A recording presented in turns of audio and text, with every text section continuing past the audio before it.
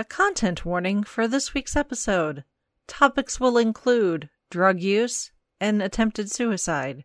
If you find these topics troubling, we completely understand if you want to skip this week's episode, and we'll see you in the next one. My name is Peter Davison, I played the Fifth Doctor, and you're listening to the Five-ish Fangirls.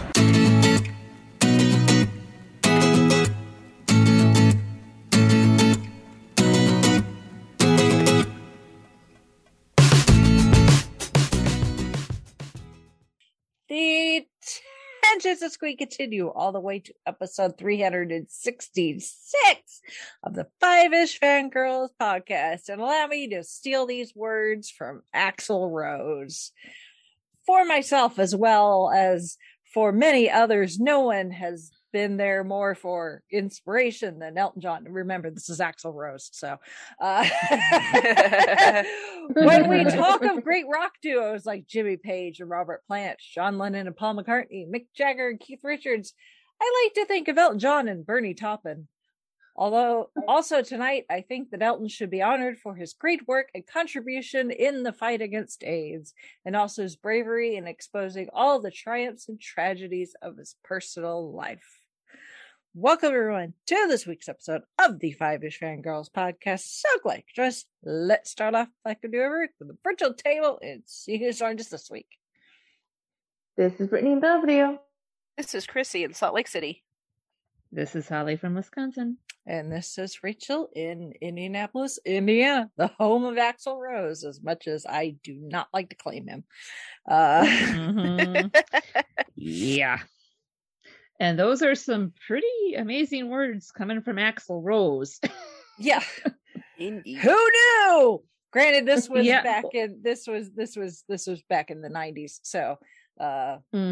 Well, I think they had made peace. Time hadn't quite gotten to him yet. Right. I think he and Elton had made peace because I think they were a little bit at odds for a few years, and I think they patched things up at the Freddie Mercury tribute concerts. So yeah. At least Who if memory knows? serves correctly. Yeah. Yes.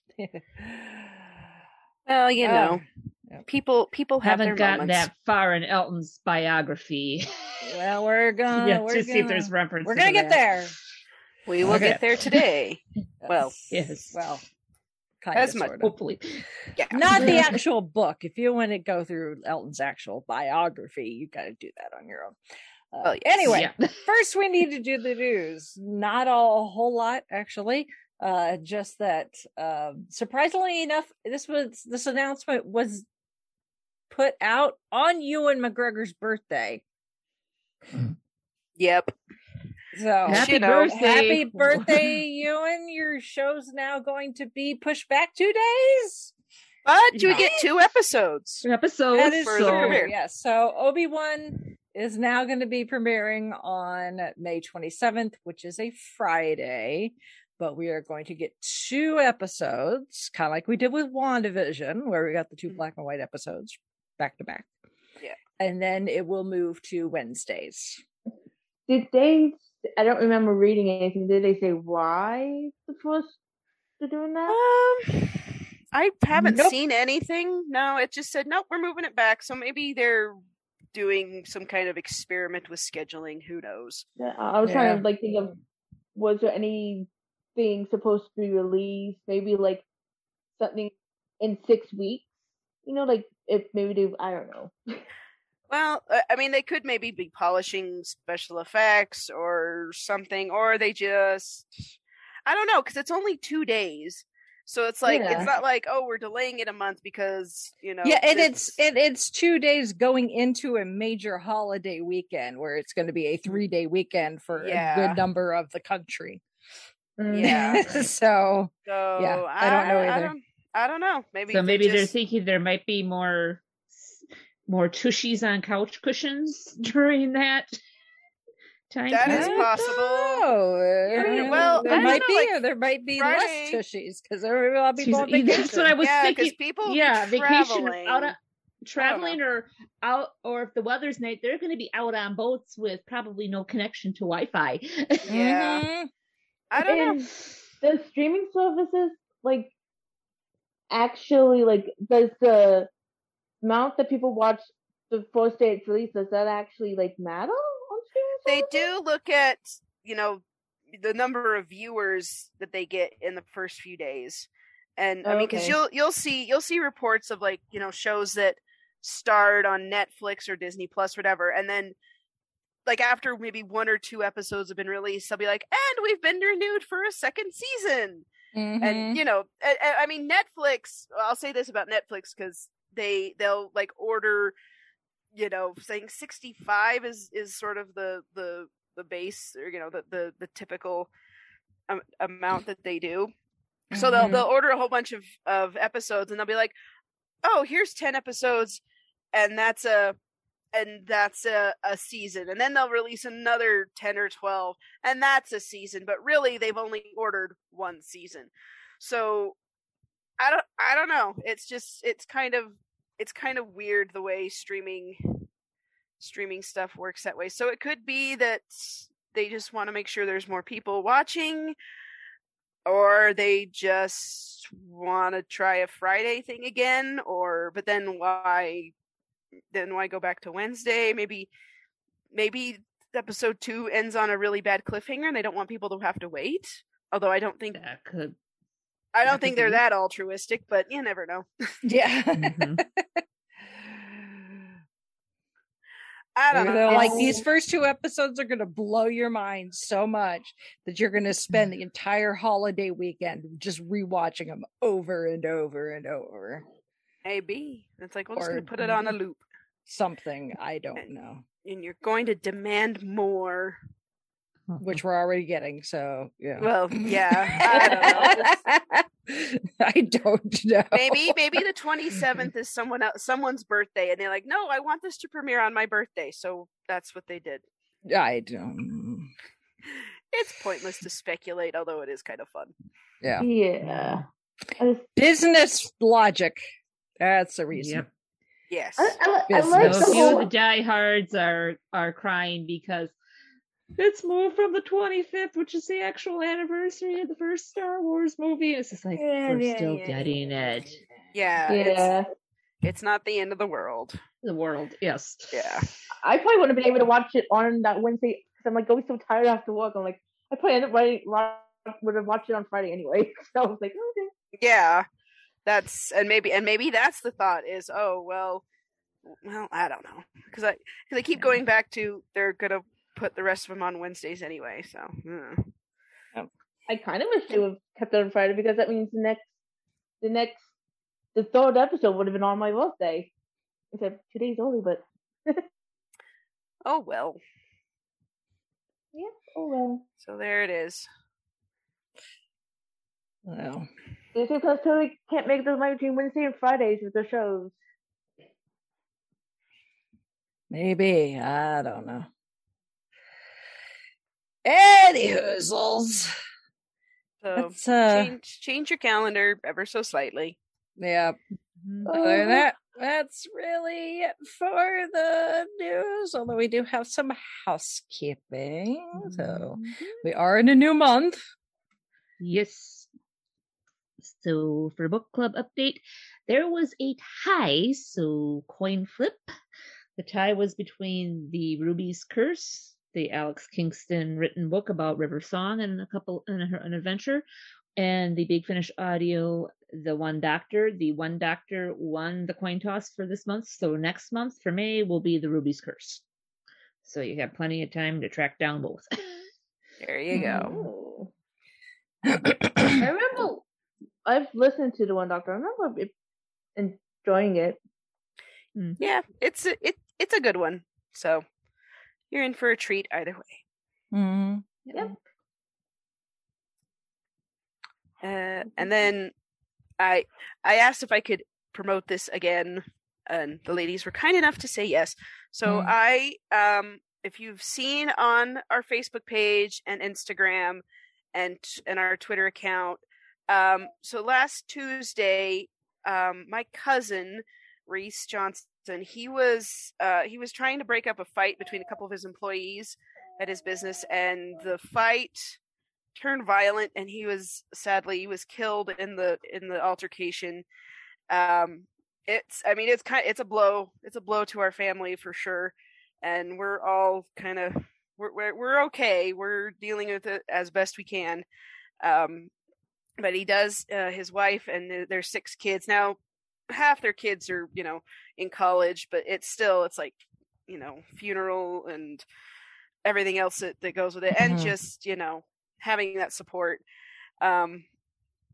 So my brother and his wife, they have a business that specializes in like hunting and outdoorsy type activities. So they organized a raffle and a Venmo account. So the raffle, they've gotten some donations from some businesses that they have contacts with.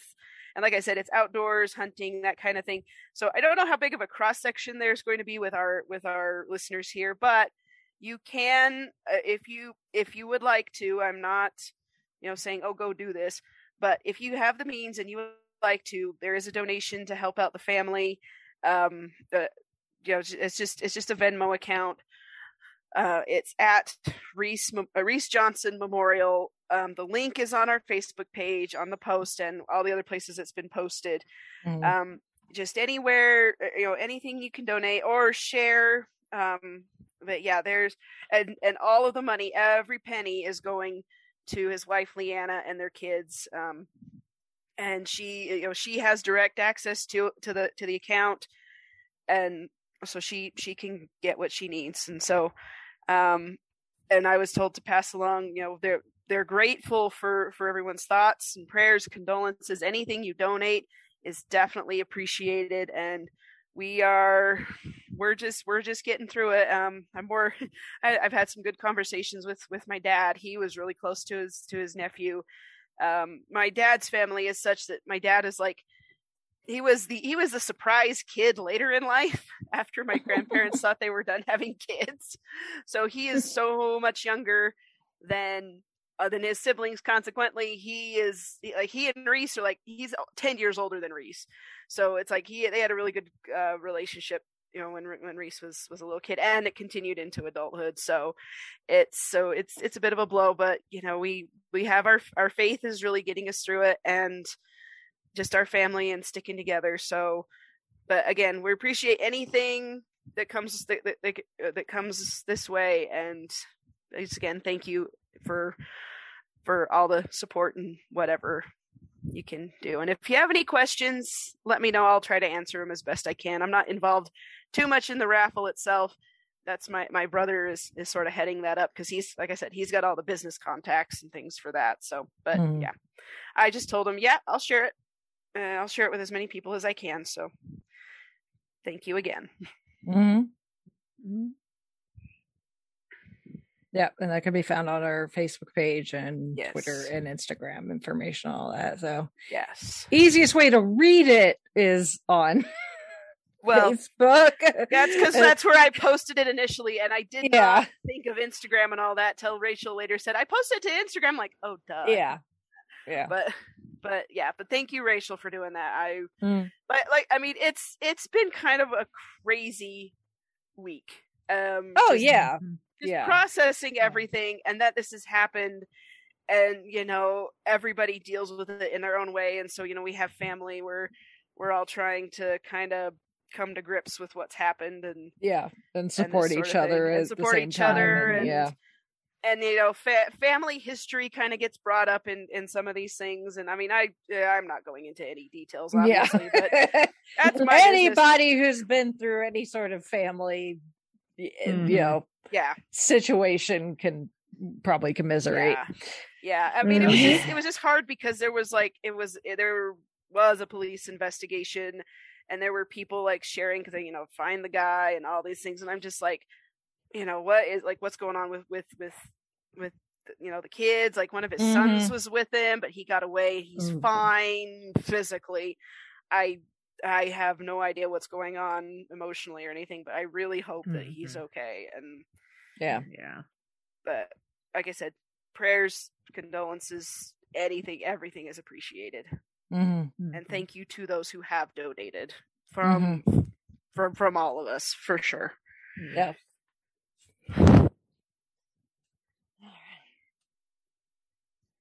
Well, let's move on to feedback. So we've got 2 pieces of feedback, actually. Woohoo! One from Ooh. Shalane, of course. She says, I hope you girls don't mind. I went back to listen to the episode from last year about the Oscars. But that's fine. You can always go back and listen to any of our old episodes. Yes. Perfectly fine. You or anybody else that wants to. Yeah. She was listening about the animated winner and why they do the animated categories, because they do they had to create they had to create a feature length animated category. So we talked about this when we talked about Beauty and the Beast. When Beauty and the Beast got nominated for Best Picture, people were like, oh my goodness, we didn't realize that this could be a thing, that a cartoon could potentially beat out real Hollywood. I'm doing big air quotes Cartoons there. getting the award. Oh, Yeah. my pearls. Let me Heaven clutch forbid. them. Yeah. Yeah. Right. So there's always been a animated short category since the very beginning of the Academy Awards. But yeah, once Beauty and the Beast got nominated for Best Picture, they're like, oh, well, we can't have this. So there's suddenly a Best Animated Feature Length category. And that's where cartoons go 99.99% of the time, although Toy Story 3 did get nominated for Best Picture as well. So, so every now and then a cartoon will sneak in there. But Well, I mean, they have the international, best international film, but Parasite. yes, our good yeah. friend And there. sometimes Yeah. you can get an animated movie outside of that category too. Sometimes it'll be an animated documentary or an animated foreign film. In this case, I can't think of the name of the movie. Drive My Flea. Car. Oh. No, Flea from this Oh. year was nominated for yeah. both documentary and animated. Oh, right. Because it was both. So yeah, there's a little crossover there. And then of course, not the song we don't talk about, but definitely sing about, did not get nominated for Best Original Song, but there was a song from Encanto nominated. And usually in the Best Original Songs, a good chunk of the time there is at least one song from an animated film. Not always. Mm-hmm. And she talks about how the Disney Renaissance, Disney, not just the Disney Renaissance, but Disney has been nominated for Best Original Song quite a number of times, including When You Wish Upon a Star, Beauty and the Beast, A Whole New World. Actually, 3 songs from The Lion King, but we'll talk about that in a little bit, actually. Mm-hmm. One of them won, but there were 3 Yes, songs it from did. The Lion King nominated that year. So I'm surprised they didn't split the vote. yeah, really. Yeah. 3-way tie. Yeah. Well, it was 3 against 2 others, so the majority, I guess. Odds were in the favor. Yes. Yep. She says her favorite part of this year's Oscars was We Don't Talk About Bruno.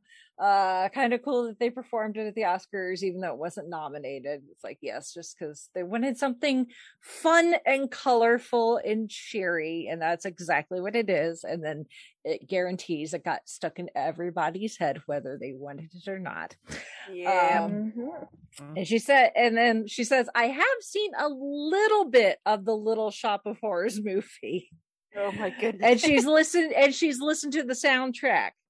And she says she was going to go see it at the local theater, but it was sold out. She says, but don't worry, I will watch it. Well, I have it on DVD, so if you want to borrow it. Yeah. Very I know where you live. Yeah. Of course you do. I would hope so. In this case. It may be a bit of a drive, but I can get there. Yeah.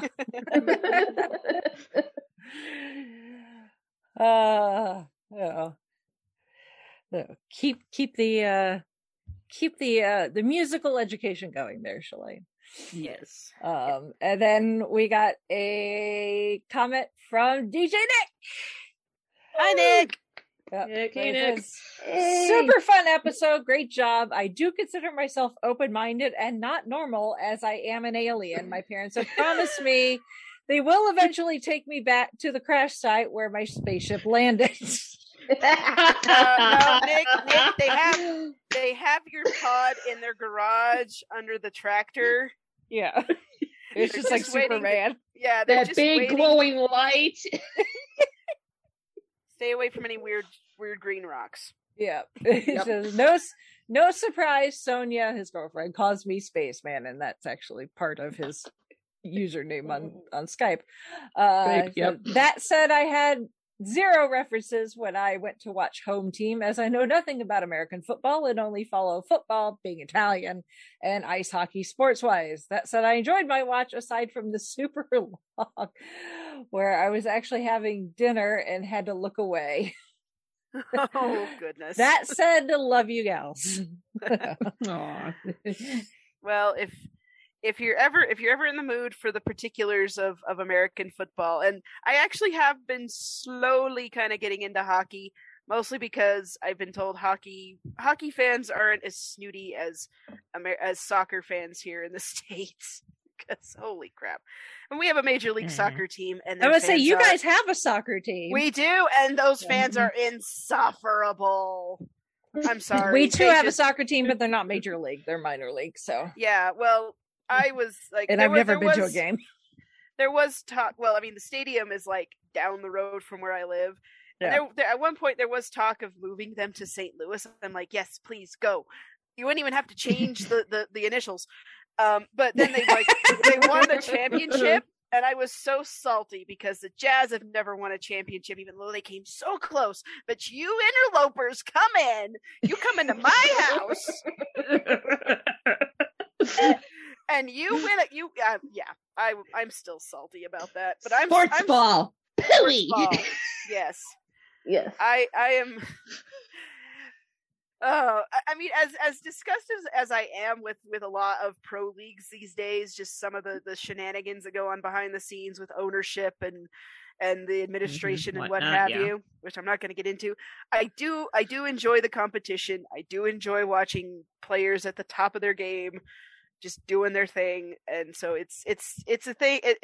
And so anyway, yeah. But hockey, they seem to have their crap together a little bit better, and we do have a minor league team in that's because they let all the aggression out on the ice. Yes, it's like here exactly. They don't have enough to like go get in trouble in their personal life or whatever. So it's intriguing. I don't know what's going on other than they put the little round chunk of rubber into the net and the goalie. But like, I mean, that's all you really need to know. Yeah, if the little rubber thing goes in the net, you get a point. You get points. Yep. But ties are kind of over my head. Like, why would you want to tie? And then like the positions, I don't like in basketball and football. I know what the positions do, and I know what basically what's going on. But positions in hockey, I'm like, okay, are you guys drawing up plays, or is it just a free for all? It's still fun to watch, but it's just like At least I knew what icing was, because we used to tape when I was younger for the public access. We'd tape the high school hockey games, so I would be in charge of running one of the camcorders, and this is before they had the color viewfinders. This was black and white.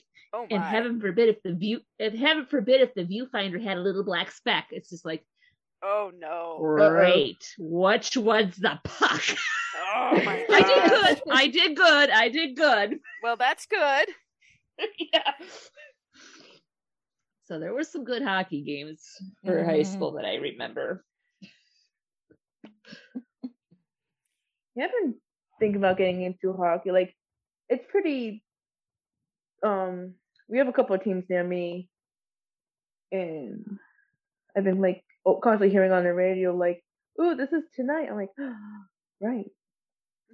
And I watch a few, but I'm like crazy. Like, I have no idea what's going on.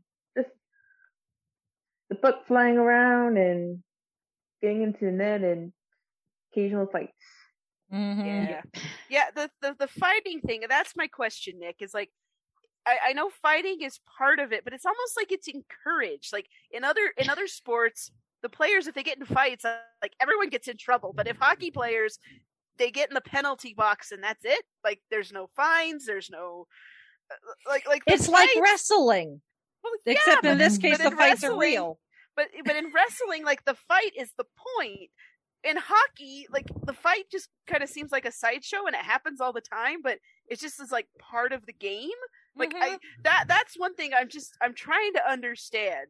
Yeah, it's kind of like auto racing. You watch it for the wrecks. Mhm. Hockey, you Oh, watch for okay. the fights. Yeah. Okay, if it's You if just it- want to watch things go off the rails every now and then. okay, Yeah. and they just let it happen. It's just kind of an okay thing. Okay, all right. I mean, I will accept that answer. I just wanted to know because Here in America, we are simple folk. yes. Like in Like racing, you just go up and give them a little gentle tire rub, nudge. Mhm. Then they get up into the wall. Mhm. And take out half of the crew running Half of behind the them. field. Yep. Yeah. Yep. Yep. I saw Cars. I know how this goes. Yep. Exactly. And I know which racetrack's the worst one. If you want to watch big wrecks, make sure you watch the Daytona 500. 'Cause No, it'll- or any race at Talladega, actually. Either That one of too, those yep, tracks works. Yeah. Yep. Mm-hmm. I was a race fan there for a while. Go listen to our Yep. Cars episode. Yep. Stick away from the Sonoma races. Those are snooze city. Yeah. I used to be a NASCAR fan. Yeah. Don't follow too much anymore, but yeah. Memories. I'd catch one or two like when my aunt, because my aunt loves it, but that's another one. I'm like, I'll look at the standings and all that and like see who won, but with watching the actual races, unless someone crashes, I'm just kind of like, okay, this isn't Yeah. enough. They go around and around. It's one of those. It's kind of like baseball. It would probably be more exciting if you're actually in it and not a spectator. Yeah. Yeah, I remember when I was a kid, my dad was a huge NASCAR fan. And I'll go out and like read a book while he's watching it, and I'll look up when I feel like a crash. I'm like, this is so wrong, but so like, what's my attention? Yeah, well, it's like when you're driving and you see the sirens and Mhm. this is horrible. Like something bad has happened, but you gotta look, Mhm. Yeah. and everyone happens slows to me, too. down. Like who took who out and why? Yeah, it's human nature. We're just kind of wired for that. Yep. Aren't we fun, us Americans? Don't you love us, Nick? Yes, you do. You adore us. You yes. adore us, my Well, friend. he did finish his message saying, "Love you, gals." So, Aw. Yeah. Nick, you're good people. yes, you are. Yeah. Yes. We'll show you a good time whenever you get to this side of the ocean. Yep. Mm-hmm. All right. Well, speaking of people from his side of the ocean, there's a segue there. I'll find one. You're good at it too. I try. So we are going to take this week to give homage to the man, the Somebody had a legend, birthday last week. who just celebrated the big 7-5. Holy cow. He looks Currently good for his age. I was gonna trying say. to finish his retirement tour Yep. after being delayed a couple of years. Oh my goodness. Yeah. Who actually That Yellow was Brick just Road in was under town construction Friday. Yeah, he was And just he here. was in- So and he was in Milwaukee Saturday. Yeah. And of course, I didn't know about it. I had to work, and I'm sure if I even tried to get nosebleed tickets, it would have been out of my price range. yeah, well, I'm odds are you sure. probably would have gotten to get. I can't speak. You would have been able to get in as long as the tickets were legit. Unlike this show Right. here, which the gal who does our taxes actually went to the show here. Oh wow. So she was talking about that. We talked about that for a few minutes when we went and finished up our taxes today. Yay! Yay. But from the time that the Goodbye Yellow Brick Road tour was scheduled for the, I don't even know what the name of our basketball facility is even called now because it's gone through so many names. To me, it's still Conseco. Just call it what you know. Yeah, or Banker's Life. It was Conseco when I worked for, when I interned with the Pacers for a semester, and then I went to Banker's Life, and now I don't know what it's called now. Anyways, it's the basketball stadium here in Indianapolis. I call ours the Delta Center, even though it's been changed a million times, and I don't care. So screw you. So I still refer to the Pfizer Center as the Bradley Center because that's what it was when I went to see concerts. Yeah. Yeah. So anyway. From the time that the tour was scheduled, and then of course we had a worldwide pandemic and everything shut down, and then they rescheduled it for last year, thinking, oh yeah, stuff's going to be reopened again, and then stuff didn't happen, and then we had new surges and new variants, so then stuff got canceled again. So this show it was on its third date. By this point, by the time April 1st rolled around, no fooling. However, our basketball stadium remodeled during the pandemic. Those seats that were a part of the floor plan when the tickets were originally sold no longer existed. There. Oh no! Crap. So wait. They remodeled and they have fewer seats? I don't know if it's so much that the number of seats changed. It's just the orientation of the seats changed significantly enough that some people's tickets, essentially seats were double booked. So there were some people that showed up with a perfectly valid ticket and could not get in because either their seat was double booked and the other people had already gotten in, or their seat no longer existed. In some cases. Ouch. Oh my gosh. Ooh. Yeah. No bueno. So, you would have hoped that they'd have thought of that, but at least you would have gotten to go and see him, Holly, unlike some people here who thought they were going to have a great Friday night going to see Elton John for the very last time, and no whammies, or in this case, double whammy. They just got turned away. They just got turned away and they're offering refunds. So, I would at least let them stand in at least to be able to hear out in the concession area. My goodness, at least give them. I'm sure the fire marshal would have frowned upon that. I'm sure. Oh, I'm sure. You just change the song from Saturday nights all right to fight until Friday. Yeah, really. You'd have thought that they would have thought about that, like, oh, wait a minute, we need to redo some of these people's tickets, but I guess not. But, right. Geez, well, they tried, but it just the 1-to-1 it just didn't work. So, and they couldn't have opened up one of the, the nice seating areas. VIP. It was booked solid. Oh, the show was sold out, so yeah. Gosh. This is Elton John. This is the farewell tour. True. Yeah. No kidding, but still, there wasn't a spare VIP room somewhere. Yeah. Like, can I sit on the piano? Right, yes. Holy cow, that is awful. I feel bad for people. Right? Can we double as security? Yeah, really. Are his kids here? No. Can I have their seats? Is his husband here? No. Can I have his seat? Yeah, I saw that after the fact. It was, local news. And I was like, oh, that sucks.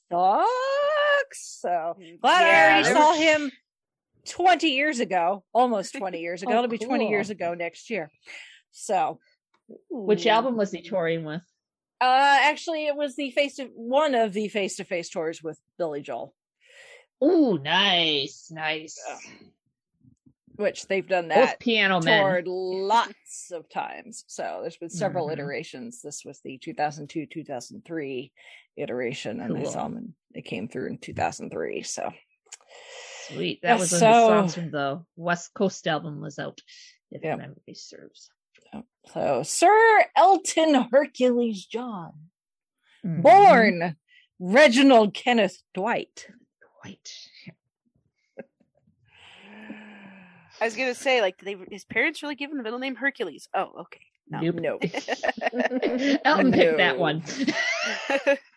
No, he purposely chose that name. And you can actually, and there's gonna be like quite a bit in the show notes, but I found somebody in their brilliance, because they realized the power of the internet, scanned, I'm presuming a copy from probably a book, because this does not look like it came out of a newspaper. It looks like it was from a book, and so maybe it's some sort of like book record, so because newspaper can deteriorate a lot faster than newspaper paper. Mhm.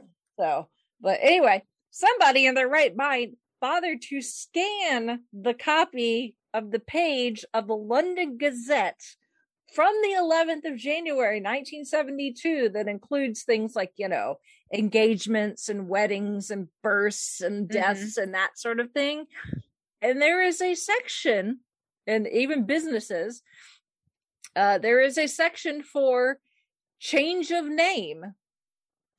And there are several. There were 4 people that had their names changed that were put on in record that day, but the first one listed it. This is 1972, so this is in England. So figure the language. But notice is hereby given that a deed poll dated 8th of December 1971 and enrolled in the Supreme Court of Judicature, I don't know, on the 6th of January 1972. Elton Hercules John of 14 Abbots Drive, Wentworth, Surrey, a British subject, abandoned the surname of Dwight and the Christian names of Reginald Kenneth, dated the 7th of January 1972. Wow. Wow.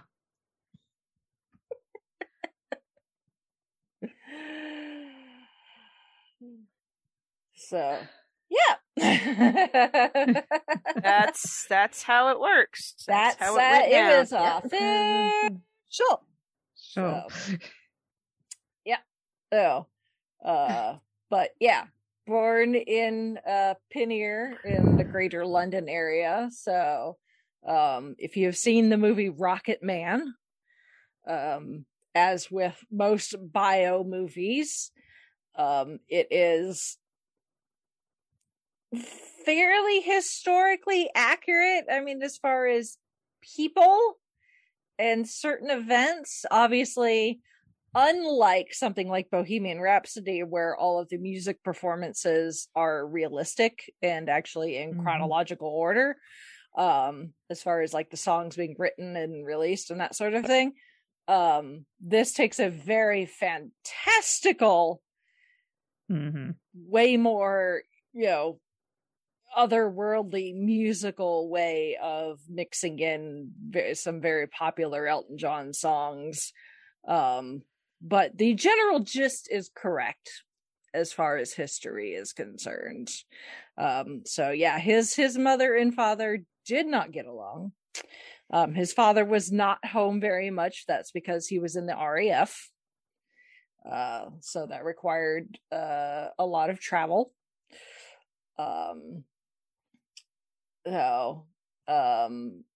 He was, at least as far as his mother was concerned, the marriage between his mother and father, he was an only child. Obviously, his father went on to get remarried and have more kids. And he lived with his mother mostly and his grandmother, and his grandmother was the one that really encouraged him to play the piano, learn to play the piano. And he did start out very young playing very complicated classical pieces by ear. So he was born very naturally gifted when it came to music. And he did go to, the Royal Academy of Music, on a scholarship, and he did okay. Something I think is something we've seen with some other artists that we've talked about. Mhm. Not Yep. the most studious.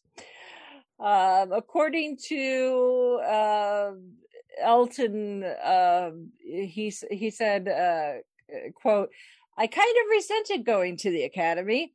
I was one of those children who could just about get away without practicing and still scrape through the grades. But he had more fun skipping classes and going and writing the London Underground."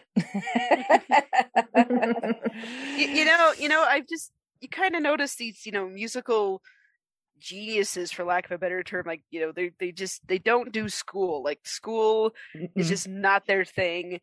And, being told how to do something, they balk at it. But, let them get on their own, and don't tell them, you have to do it this way or you have to do it that way, and just let them do what they do. And, you get some amazing stuff. It's when they're told, no, you must do it this way. That's when they're like, no, it's that whole kind of sort of rebellious nature of it, which is, you kind of think about, when you go to school and the things that you're going to school to study, and maybe like you pick your hobby, like, oh, I want to learn more about this. But then you start to hate it because you're being forced to do it, or you don't like the way it's being taught, and that kind of thing. So it just fascinates me to hear about all this. Like, yeah, a certain song title from Goodbye Yellow Brick Road comes to mind. Yes.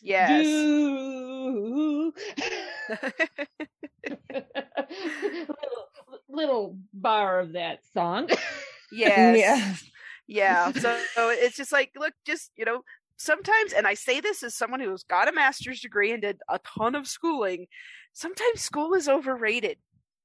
Sometimes if you can just go and learn the stuff on your own, and then you become a genius and you're very successful at it, and people are looking at you like, ooh, I want to be that person. You're like, yeah. Exactly. Go do it, kid. Yeah. Oh, so his of the two, between his mother and father, his father was definitely way more strict. He wanted his son to go into a career like being an accountant or banking or something boring like that. His mother, while still strict, not quite as strict, and she was the one that helped expose him to what was at the time the hot rock and roll, Elvis, Buddy Holly. In Rocket Man they show really young Reggie, as a little kid, and then when you see kind of at the Royal Academy of Music, Reggie, by then he's wearing the Buddy Holly type glasses. Elton John has never needed to wear glasses. He's always worn them as a fashion statement. even as a kid. Interesting. He started out with the Buddy Holly type frames because that's what was in style at the time. You mean the bedazzled with the the jewel frames? Those were just a fashion statement? I'm shocked. Those are not prescription at all. But and the thing is, he didn't know that those types of things existed until he got to Hollywood. So he got to Hollywood and discovered a specialty glasses shop that started, sold more extreme stuff like that, and it's been a mad obsession ever since.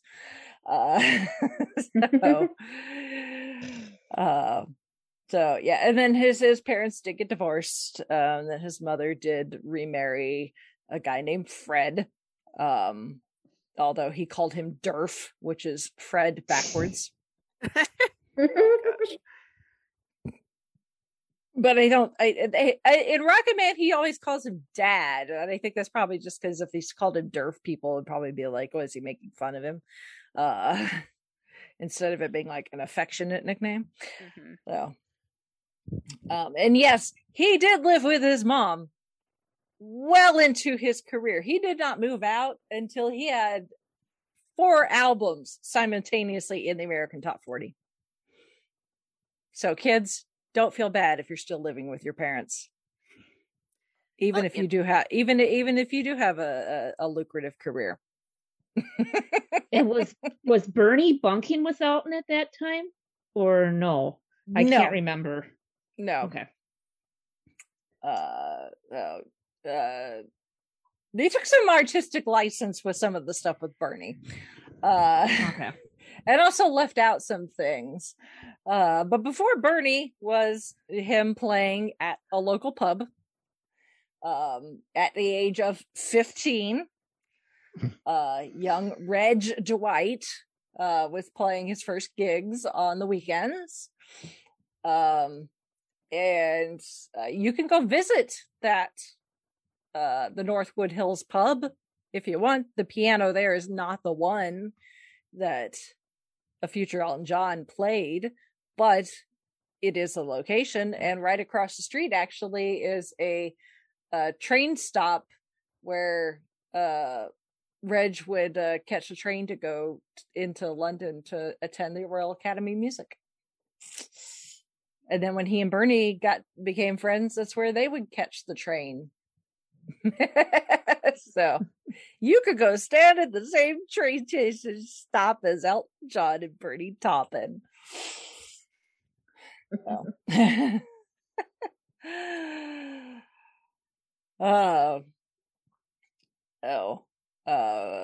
Yeah. And then he ended up dropping out of the academy before taking the final exams. So,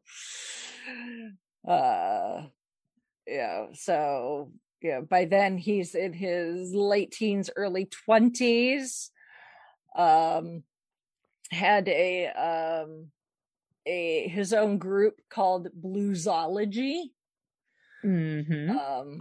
They did do some backing for some American soul and R&B musicians, like the Isley Brothers and Patti LaBelle and the Bluebells. They've heard of some of those.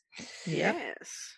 Yep. Because one of the Bluesology songs that I fell in love with off the To Be Continued box set was Come Back Baby. Mm-hmm.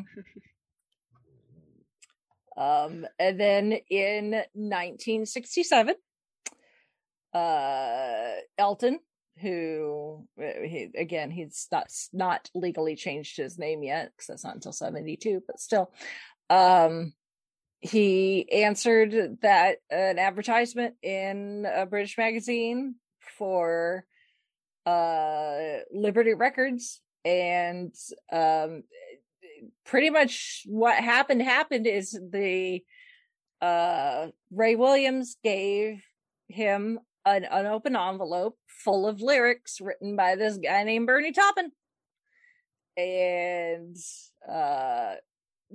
Elton wrote the music, sent it to Bernie, and bada bing bada boom, here we are. British history. Yeah. Now, little interesting fact, Lady Samantha and Your Song were actually covered by Three Dog Night. Mm-hmm. And different takes, but kind of interesting. It's like, nice. Mm-hmm. You hear Elton's and then Three Dogs Night, where it's like, cool. Yeah. So, and then, so that was 1967, and about 6 months after he and Bernie met is when he started going by the stage name Elton John, and then, like I said, he legally would change it 5 years-ish later. What they show them, working as staff songwriters, and that's what they did, and they were living trying to live together and make ends meet. One of the things that they left out, because they show Eldon kind of in a relationship with their landlady, which was true, and they left it out of the theatrical cut, but if you watch the deleted scenes, they did film it just got cut from the movie. But there is a scene, I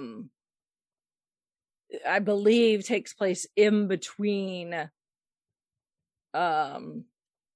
Elton and Bernie getting back to the house being drunk, and Elton realizing, I've got to tell her that I'm gay, and we got to break up, and the essentially flash forwarding to the after and her throwing, stuff off the balcony, is the bit in between where he's struggling to come up with the words to tell her. And at one point he becomes so overwhelming that he obviously unsuccessfully tries to commit suicide by sticking his head in the oven. And that's where the song "Someone Saved My Life Tonight" kind of comes from, if memory serves. Yes. Well, that's an ode to Linda. Okay. Who I think maybe the landlady was maybe sort of based on, to leave Linda, the actual Linda, out of it.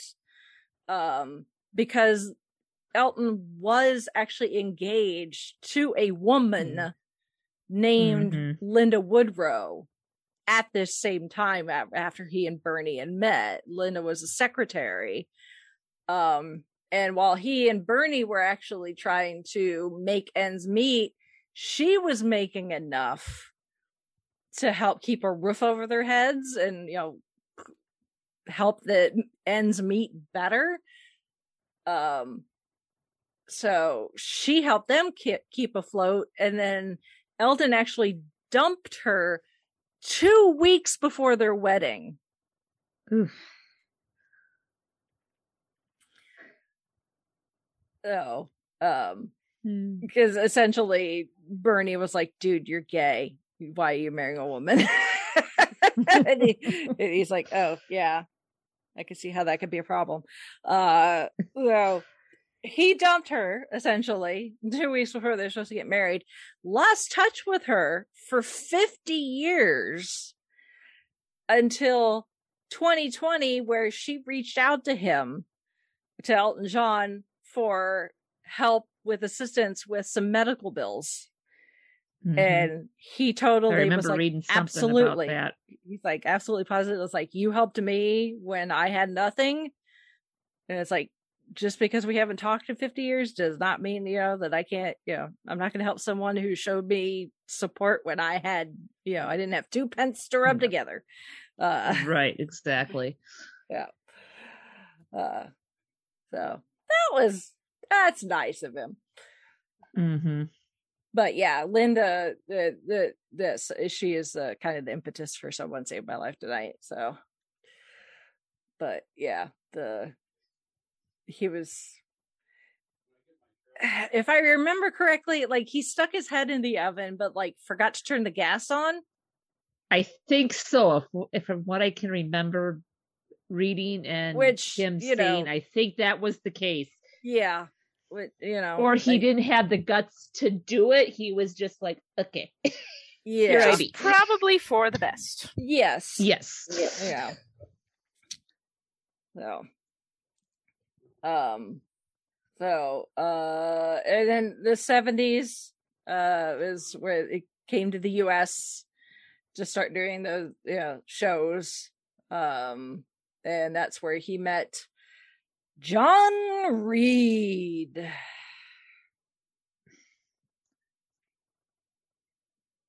Kids, with a few exceptions, off the top of my head, like Celine Dion. If you're a musician, don't sleep with your manager. Yeah. Oh dear. Not going to end well. Not Business gonna and end well. pleasure don't tend to mix well.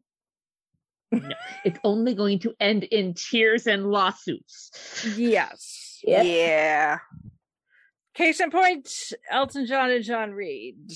Other case in point, Freddie Mercury and He Who Shall Not Be Named. Mr. Death on Two Legs. Yes. Yeah. Again, He Who Shall Not Be Named. Be named. I mean, those are two big examples. Funnily There enough, are many for a others. short time, John Reed managed Queen. Oh. Oh gosh. That's why the name sounded familiar. I was like, I've heard that name He before. There's appears as a connection. character in Bohemian Rhapsody, played by a completely different actor. But yeah, as a character, he appears in both movies. So, Oh boy. Oh dear. yeah. Oh, yeah. So, yeah, John Reed is a whole. Just Now, was Reed working with Queen before Elton, or did Reed work with Queen after Elton? I think it was after. I think. Jeez. And Freddie and Elton didn't talk? Freddie could have warned him, stay away from the Maybe guy? at the same time. Hold on. Hold on. Let me get my timeline right. Let's see.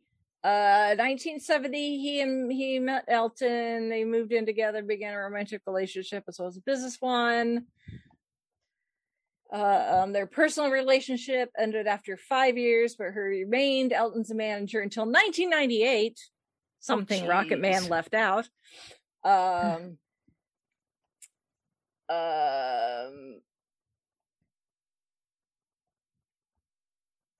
And but when did he manage Queen? It doesn't say. Oh, between 75 and 78. So it was after he and Elton's romantic relationship had broken up, but he was still Elton's manager. So, yeah. That's awkward. Yeah. Yeah. Yeah. But Reed does not have the best Track record. Oof. Yeah, because actually he and John's professional relationship broke up in 98 after a letter leaked, supposedly written by Reed, detailing Elton's extravagant spending, which he's never been shy about the fact that he loves to shop. Right. So, but there was legal action there. Reed settled out of court by paying Elton £3.4 million. But considering Reed had earned more than £73 million while representing Elton, that was a drop in the bucket. In 74 in New Zealand, he was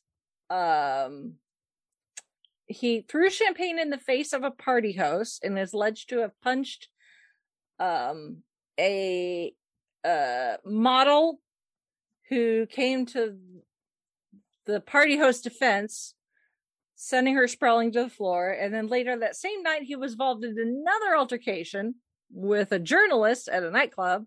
He was convicted and sentenced to a month of prison for assault. Yeah. Sounds like a winner to me.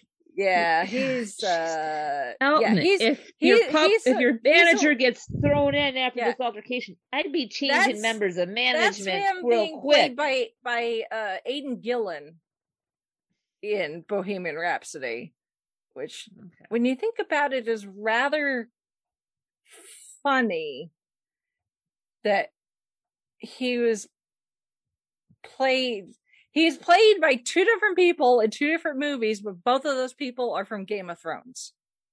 Because Well, Aidan and- Gillen played Isn't he? Littlefinger, and then Richard Madden was Robb Stark. So Oh my. Anyway. Well, I mean, no one. I mean, you're not really supposed to cheer for anybody in Game of Thrones, are you? Like they all kind of suck, don't they? Yeah, a little bit. So Yeah. Yeah. but just the fact, because like again, there's the creative liberties that they take with these bio movies, because they show Elton, breaking free from rehab, but Reed is still there, like taunting him psychologically. But according to Elton, they had rather a amicable working relationship once they were no longer together. So again, but that doesn't tell nearly as a compelling story. No, you in got Hollywood. to make it exciting for the movie. Yeah. Mm-hmm. Oh, but the 70s, the early 70s were a good time for Elton John, who, starts his own artistic career, not just writing music for other people. And Border Song was his first single. And then Your Song was the second single and reached number 7 in the UK singles chart, number 8 in the US, becoming his first hit single as an artist. And took off from there. He did do those shows at the Troubadour, which was rather successful.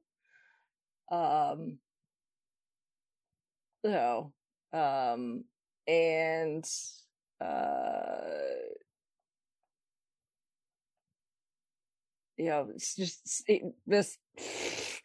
He was just cranking it out, really. Oh yeah. I mean, look at in the early 70s, which had Levon and Tiny Dancer, and then Honky Yep. Chateau. Yep. Don't Shoot Me, I'm Just a Piano Player. Yeah, which had Captain Rocket Man Fantastic. and Honky Cat. Yeah, so Don't Shoot Me, I'm Only the Piano Player, which is one of my favorite album titles of anyone ever. Yes. Yes.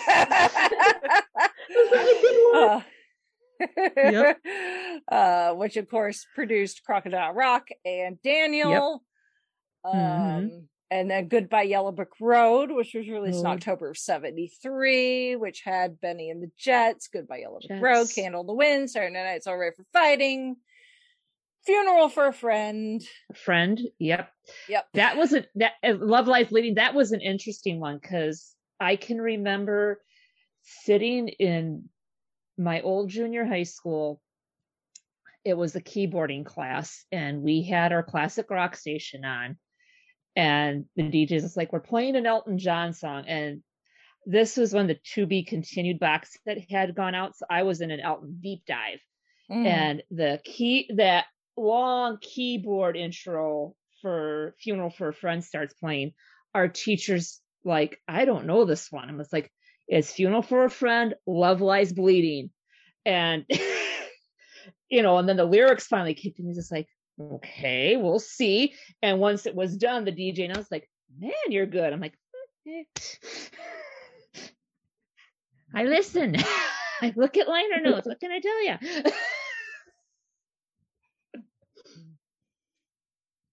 So. Yeah.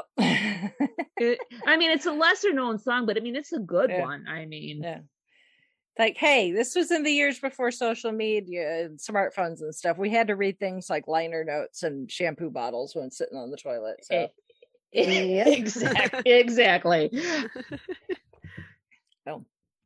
Some things you just get into and deep dive and all that. Okay, so part of this I knew, part of this I did not. 1974, Elton John collaborates with John Lennon for his cover of Lucy in the Sky with Diamonds. Yes. Fairly love that iconic, version. especially if you've seen the Sgt. Pepper's Lonely Hearts Club Band, the movie with the Bee Gees and Peter Frampton. Terrible movie, great soundtrack. Yes. They were like, we're just going to take all these songs, all these Beatles songs covered by various artists and loosely weave together a plot. kind of like Tommy. Yes, Although very Tommy much so. has Yes. even more of a plot. In fact, Tommy will get Yes. a mention here shortly. Yes. So, Him and those tall boots. yeah. So Elton's version of Lucy gets played on the radio like all the time. You hardly ever hear the Beatles version. Mm-hmm. But that was a B-side to Lennon's One Day at a Time. Mm-hmm. Went number 1 for 2 weeks in the US. And then Elton John worked with John Lennon on Whatever Gets You Through the Night. And that's where we get that bet, if I remember correctly. Which I did not know about. I knew the song because as Chauncey's been getting into, learning more about the Beatles, and I was like, yeah. And, after the Beatles broke up, they didn't really talk to each other. Occasionally one would work with one of the others, like Ringo would appear on, one of John's albums and then one of Paul's albums and George and stuff. One of George's, yep. But then famously John and Paul did not talk to each other. And then poor George and Ringo were like the two kids stuck between divorced parents. However, Mom and Dad are at it again. Yes. However, Mom and Dad would take swipes at each other musically. Oh boy. Yes. How can you sleep? How can you sleep? Whatever gets you through the night. Mm-hmm. All you need to do is read the lyrics and you can figure out exactly what the motivation is there. You can read between those lines real good. Yeah. And all of the music listening public is like, okay, here's the latest in their because if you don't pay attention to the lyrics, the song is really catchy. It's this real high tempo with boogie woogie piano, of course, Elton John playing in the background, saxophone, and it's very very cool, hip, this mid 70s, just kind of jazzy type song. But then when you listen, you pay attention to the lyrics, you're like, oh, somebody's pissed at someone. Yes. Who peed in your Cheerios? And we're trying to put a positive spin on it and not be ominous and have fun dancing around giving you the middle finger. Because this was only a couple years after the Beatles officially, legally broke up. Had dissolved. So they'd already been broken apart and Paul was releasing solo works and stuff. But this was towards the end of the Beatles actually legally existing as an entity. But what I did not know is that John Lennon and Elton John had made a bet that if Whatever Gets You Through the Night was a hit, that John Lennon would make an appearance at one of Elton's shows. So he Madison did Square Garden. at Madison Square Garden, where they performed those two songs, Lucy in the Sky with Diamonds, Whatever Gets You Through the Night, and then a performance of I Saw Her Standing There. That was John Lennon's last live performance. Yep. I did not know that. Mm-hmm. So, and again, really weird things that I found going through the, doing the internet deep dive. I found a catalog, a PDF version of a auction catalog from, I don't know what year this is from, but it's 605 icons of 20th century music auction catalog. This has to have been from a while ago. There's a whole bunch of Elton John stuff in here, among other things, including Elton's jumpsuit that he wore the night John Lennon made that appearance. Wow. Oh, wow. Oh, neat. Yeah. I wonder how much it went for. I don't know. The estimate in the catalog was $25,000 and up. So, but if anybody has any idea how much that actually went for, please Drop us a line. No. let us know. So, Either way, I would have never been able to afford it, even if I was around. yeah, Nah, it's just it's a good trivia thing. Yeah. yeah.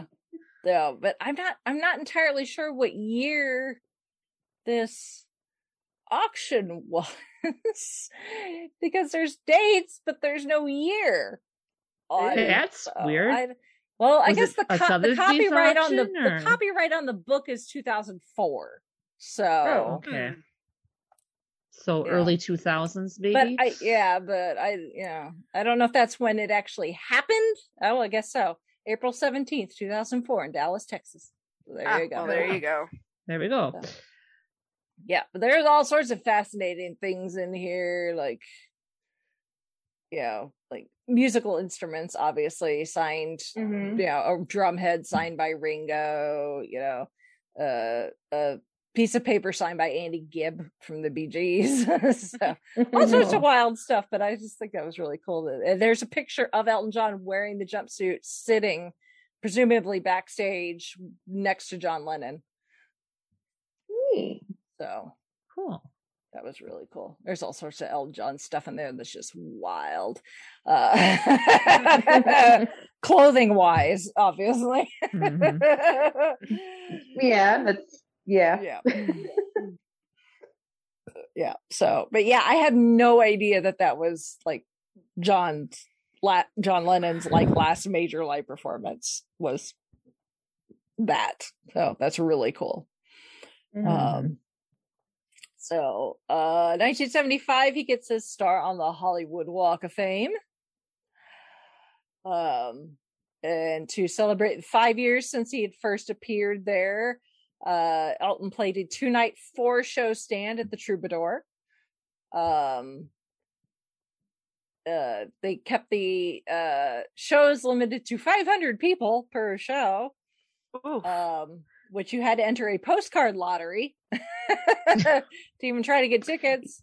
But everyone who attended received a hardbound yearbook of the band's history. So that was kind of cool. I'm Ooh, sure nice. there are people out there, hopefully some people out there are still holding on to Still theirs. have it. Yeah. Oh, I would hope so. Yeah. And then also in 1975 is when he appeared as the local lad in the film adaptation of Tommy. Mhm. And performed the song Pinball Wizard.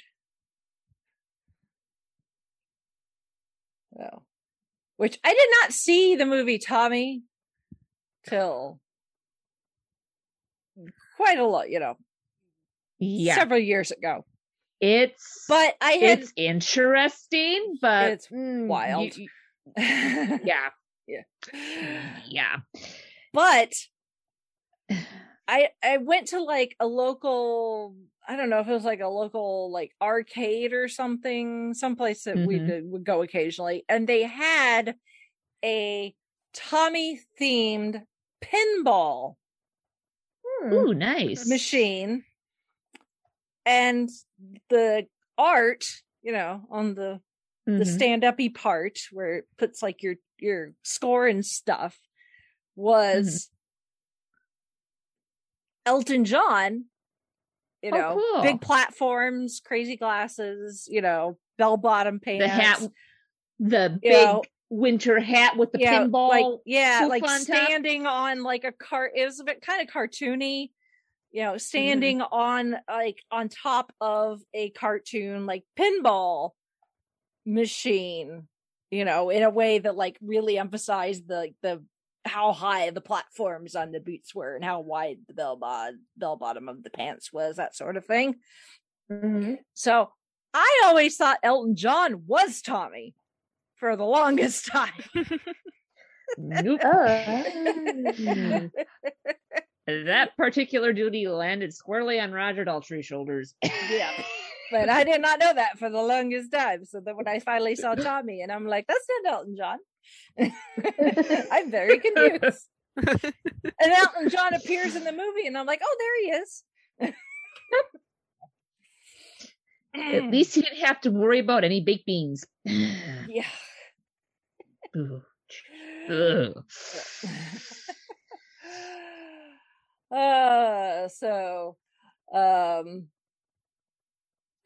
And then also during going into the second half of the 1970s, speaking of sports and soccer specifically, Elton became the chairman and director of the Watford Football Club in 1976. He'd been a fan of them since he was a wee lad. And he appointed the manager and invested a large number of money into them. And then he eventually sold the club in 1987, but remained president. And then 10 years later, he bought the club back from the guy he had sold it to, and once again became chairman, and then stepped down again in 2002. But it continued as president. He no longer chairman, but as president. So he's still part owner of the club, although he's not a majority shareholder.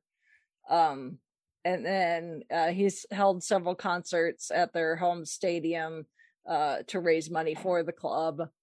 And he actually was part owner of a LA soccer team for a while there in the 70s. And then in 2014, the Watford team named part of the stadium the Sir Elton John Stand. Oh, cool. So I guess if you want to go to Watford,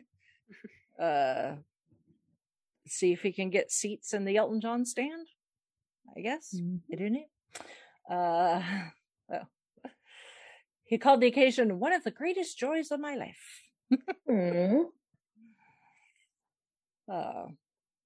But yeah, the 70s, from 70 to 76, they were very good if you were Elton Hercules John. He had 7 consecutive albums reach number one in the US, something that had never been accomplished before. All 6 of his albums made Rolling Stone all 6 of his albums would make Rolling Stone's 2003 list of the 500 greatest albums of all time, are from that period. With Goodbye Yellow Brick Road being the highest ranked at number 91. Between 72 and 76, he also had 6 singles reach number 1 on the Billboard Hot 100. Crazily enough, in November of 1977, Elton John announced that he would be retiring. Say what? What you talking about there, Elton? Bernie went on to work with some other people. And he retiring from performing, I should say, not retiring completely. He would still be making albums, although now he was going down to a measly 1 album per year. Such a slacker. He was now working with a new lyricist named Gary Osborne. That first album with Osborne was A Single Man in 1978, which produced no singles that made the top 20 in the US. Kind of ironic. Yeah. When you take a certain someone out of the equation and it doesn't quite add up, I think you can kind of figure out you've done goofed up, boy. We need to make a course correction. Yeah. He had he released Victim of Love, which was a disco influenced album. Apparently Queen did not pay attention to their predecessor. Which did not go over well. Nope. So in 79, he and Bernie reunited. And when their first cue up the Peaches and Herb. When their first full album, Back Together, was released in 83, which was Too Low for Zero. And then they released 21 at 33 the following year. Elton had his biggest hit in 4 years, Little Genie, which reached number 3 in the US. Although the lyrics on that were written by Gary Osborne, but still. But just the fact that he immediately went into this slump the minute that Bernie was no longer in the picture. That should tell you something right there. Yeah.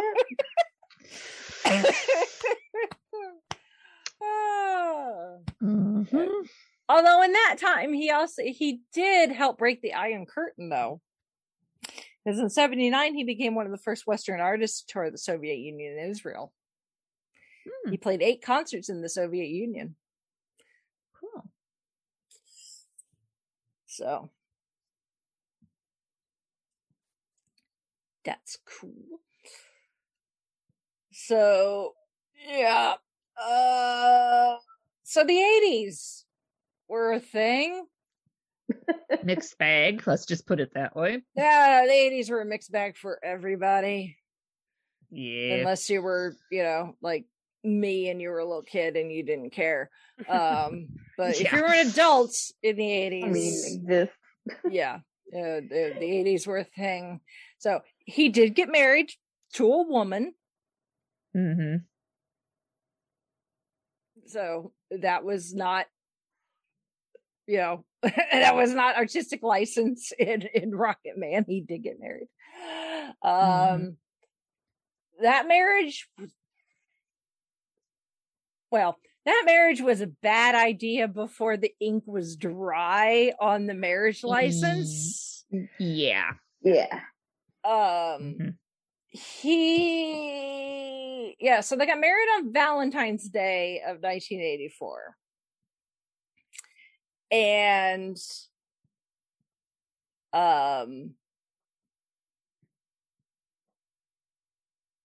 the marriage lasted a whole 4 years. They got divorced in 1988, which how it lasted that long is beyond me. Yeah. Was he on tour during any of the extent of this time? I don't know about or in that, studio, maybe that's how long. I don't know about on tour, but he was on drugs. Yeah. There's that. Yeah. Very much on drugs. A lot of drugs. They got married in Australia. The Daily Australian, which presumably is some sort of newspaper in Australia at the time, this newspaper, the start of their article was Valentine's Day and Elton John was making one last attempt at being heterosexual. Oh, jeez. Oof. Oof. Oh boy. Yeah. Yep. Yeah. So in '76, when he did an interview with Rolling Stone, even, by then he and John Reed had broken up. And at the time, Elton was claiming he was bisexual. Which, being bisexual, totally valid thing. Mm-hmm. In this case, I think Elton was definitely fooling himself. And he's even acknowledged that sense, actually. But yeah, he met this woman, Renette, who was a sound engineer, and they knew each other for about a year and a half. He proposed to her over curry at an Indian restaurant. They got married the following week. And Elton said at the time, "I simply want to be a family man, and I'm not getting any younger." Granted, this is an Elton John wedding, so they can't do anything small, even with a week's notice. So things like oysters were flown in from New Zealand. The menu included lobsters, prawns, scallops, salmon, and a whole lot of alcohol. The bride wore a gown with a heart-shaped pendant containing 63 diamonds, a gift from her groom, sewn into the bodice. I guess if you're going to marry Elton John, get some diamonds out of it, I guess. Go big or Go go big or go home. home. Yeah. Exactly. Yeah. And the thing is, John Reed was the best man. Oh, God. Oh. that was already, that was a sign. Yeah. Oh, jeez. I'm surprised Reed didn't pull her aside and say, hey, you know what? Yeah. I wonder if that's where the Kiss the Bride song kind of came from, but everything got flipped and hidden in between the lines. Interpret how you will. Yeah. When they announced their divorce, they said that they genuinely intend to remain best of friends. That didn't happen. But yeah, in an interview with the Los Angeles Times in 1992, Elton said, and I quote this, "Even though I knew I was gay, I thought this woman was attractive and that being married would cure me of everything wrong in my life. When you take that amount of drugs and alcohol, you can't have any relationship." In a 1996 interview with the New Yorker, he recalled once guzzling 8 vodka martinis in 30 minutes, blacking out and awaking to be told he had gotten into a fist fight with John Reed. He was also heavily into using cocaine, eventually building up a habit that at worst saw him reportedly taking it every 4 minutes. Dang. Yikes. How- He's how- lucky how- he still has a nose canal left. Oy, Yeah. oy, oy. He said of his decision to marry Blowell, he told the New Yorker, "When you take a lot of drugs and you're out to lunch half the time, you think a change of scenery. I'll get another house. I'll move to another country." He elaborated more in a 2007 interview with the Sydney Morning Herald, where he explained, "A drug addict thinks like this. I've had enough boyfriends, and that's not made me happy. So I'll have a wife. That will change everything. And I love Renette. She's a great girl. I really, really loved her. But, it's one of the things I regret most in my life, hurting her." According to Renette, though, while they were on their honeymoon, he told her that the marriage was a bad idea, and supposedly she tried to commit suicide on the 3rd day of their honeymoon. Woohoo. Oh, Yeah. gosh. Yikes. So, yeah. Not good. Not good. No. Not good. Not good for anybody involved. No. So, No. It's It's just like, let's get it annulled and be done with it. No, we let it drag on for 4 years. yeah. yeah. That seems like there were a lot of Issues going a lot on. of issues, a lot of bad choices in the mix, and just, if you're not happy with or without something, fill in the blank, a relationship, a job, a car, whatever. If you're not happy without that, you're not going to be happy with it. Mm-hmm. Yeah. Yeah.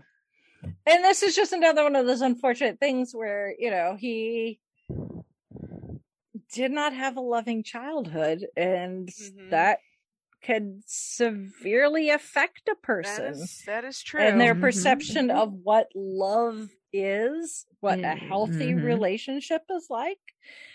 I'm not a psychiatrist or a psychoanalyst, but I've been in therapy long enough to learn a thing or two.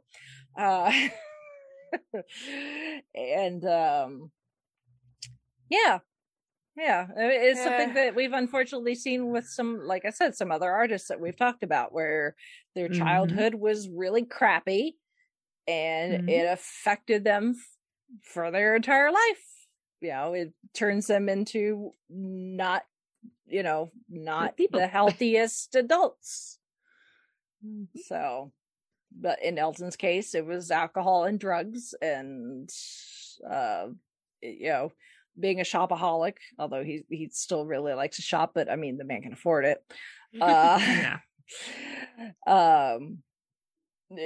Eating disorders. He was bulimic for a time.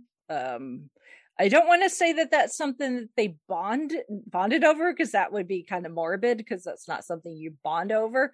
But he was aware that Princess Diana was bulimic because he was also bulimic. Mhm. So they were, I guess, kindred spirits in a way with that particular Mhm. malady. Mhm. No. So, but yeah, even though Bernie's back in the picture as far as being an artist is concerned, on the other personal side, the 80s, early 80s were not good to Elton, really, with that. And unfortunately, Renette was not very happy with the way that she was portrayed in Rocket Man. There always seems to have to be some sort of villain in these sorts of things. Like, same kind of thing happened in the Johnny Cash biopic Walk the Line with his first wife. They made her out to be this horrible, awful person. And even her kids were like, no, that wasn't. Yeah, they were. Yeah, so for some reason that just has to be a thing.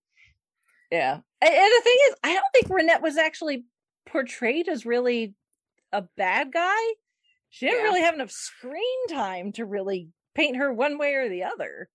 To be honest with you, she just seems like, to me, she came off as someone who is aware that she is stuck in a marriage that should never have happened in the first place. Yeah, right. Yeah, that it was kind of he was trying to put a Band-Aid over a gaping wound. Right, and she knows she can't fix it. Yeah.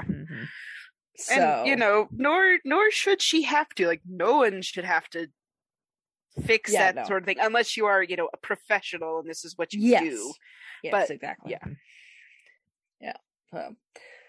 But yeah, it is what it is. But also, again, I think there was some artistic license there, and also, the way she remembers things and the way he probably remembers things, which, considering the amount of drugs he was on, and the fact that he remembers anything, who knows how accurate it is. So, whatever. Yeah.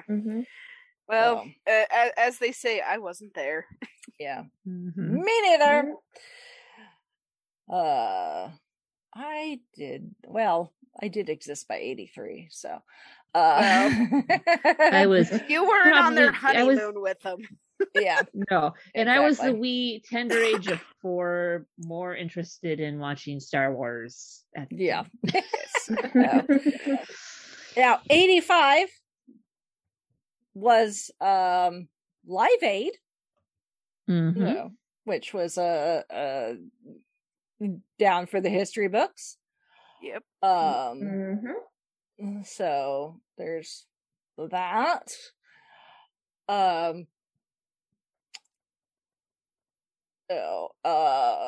And then, started cranking out some more music. So including the album Too Low for Zero, which includes the single I'm Still Standing, which is one of my favorite Elton John songs ever. And I guess that's why they call it the blues, which has Stevie Wonder playing the harmonica. Yep. And then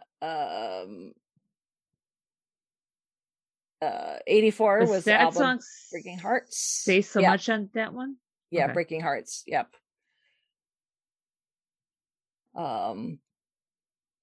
So so going into the late 80s, it was okay. Starting to turn a corner. Not amazing, but not terrible either.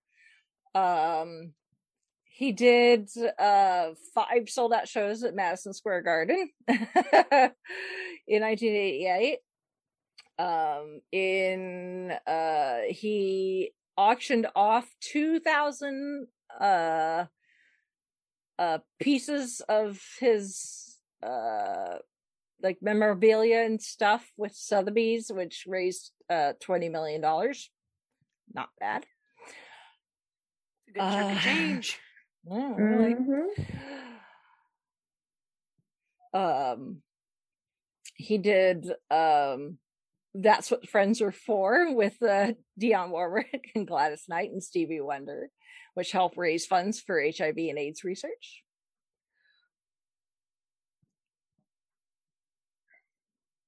And then the 90s were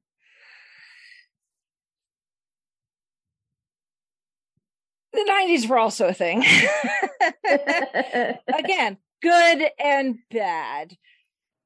I mean, at this point, like, Elton's still releasing albums and songs and, you know, touring and doing this and the other thing, but he's really starting to branch out into not just cranking out studio albums and then going on tour and promoting said album. Like I said, I saw him, it wasn't until 2003, but that was like the second or third, I think, iteration of the face-to-face tour that he had started doing with Billy Joel in the early 90s. It was something they just decided to do, you know, and they're like, hey, this worked out really well. Let's do it again sometime. And they've done it several times. But also in the early 90s is when Elton created the Elton John AIDS Foundation. Now, Elton has said that he considers himself very, very, very lucky that he did not manage to, that he did not contract HIV during the 80s. Mm-hmm. Having unprotected sex, because you make bad decisions when influenced by drugs and alcohol. And, unfortunately in the 80s,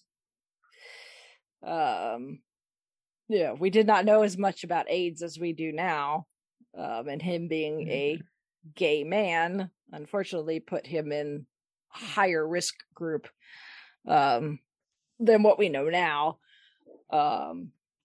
But after Freddie Mercury died in 91, and then Ryan White, who was actually from India, who contracted it from a blood transfusion because he was a kid. So he was one of the first people to like become well known that was not, a gay adult man to be, and that people were like, oh, other people get this too from not just sex, and all the stigma that Ryan White had to put up with, up until his passing. But he and Elton had crossed paths at some point, and they became friends. So then when Ryan died in 1990 and then Freddie Mercury died the following year, he started leveraging his fame to help raise awareness and funds. So he founded the Elton John AIDS Foundation in 1992 to fund programs for prevention, for the elimination of prejudice and discrimination against those who are affected by it, provide services to people living with or at risk of contracting it. In 93, he began hosting his annual Academy Awards party, which is still going.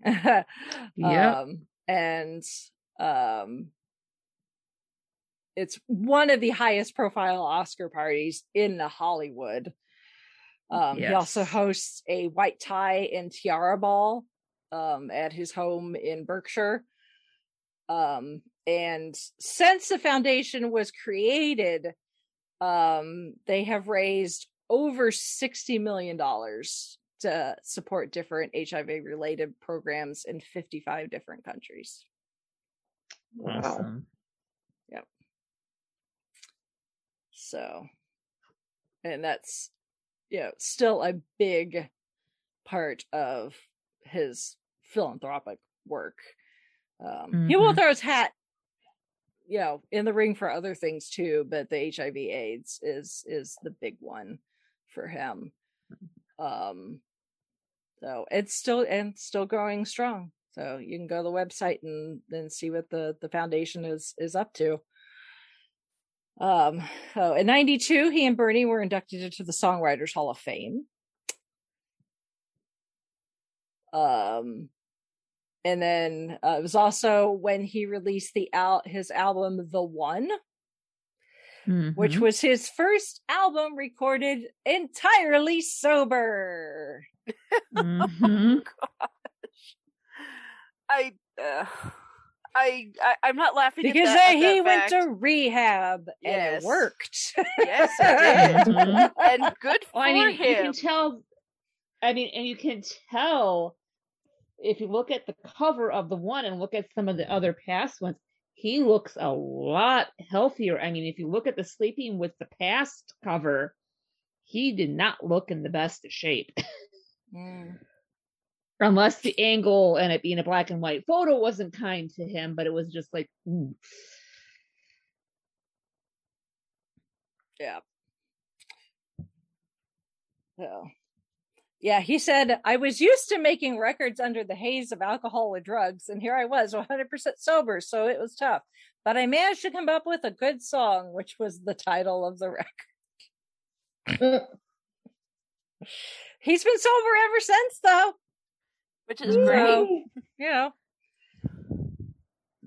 Going on, 30 years. 30 years sober, so, that's amazing. Yes. And, that was a turning point for him, really, because he performed at the Freddie Mercury tribute concert at Wembley Stadium, where he did The Show Must Go On and then Bohemian Rhapsody. And then in 1983, he met a gentleman by the name of David Furnish, a former advertising executive, now a filmmaker, originally from Toronto, Canada. Did you mean he found himself a Canadian. What did you mean? 93? 93? You said 83. Yeah. Oh, yeah, sorry, 93. I was like, oh, wait, that was quite a jump, but yeah. Yeah, no, 93. I'm like, oh, 83, that was the year I was born. No, wait, never mind. We're talking about the 90s. I gotta quit. I gotta get away from my birthday. Yes. I just want it to be all about me. 1994, he was inducted to the Rock and Roll Hall of Fame in his first year of eligibility. That was the quote from Axl Rose that I stumbled over at the very beginning. That was from the induction ceremony. And in 1994, in between all of his other things that kept him very, very busy and his shopping trips to Versace and all those things, he and Tim Rice wrote the songs for a little cartoon. You may have heard of it, called The Lion King.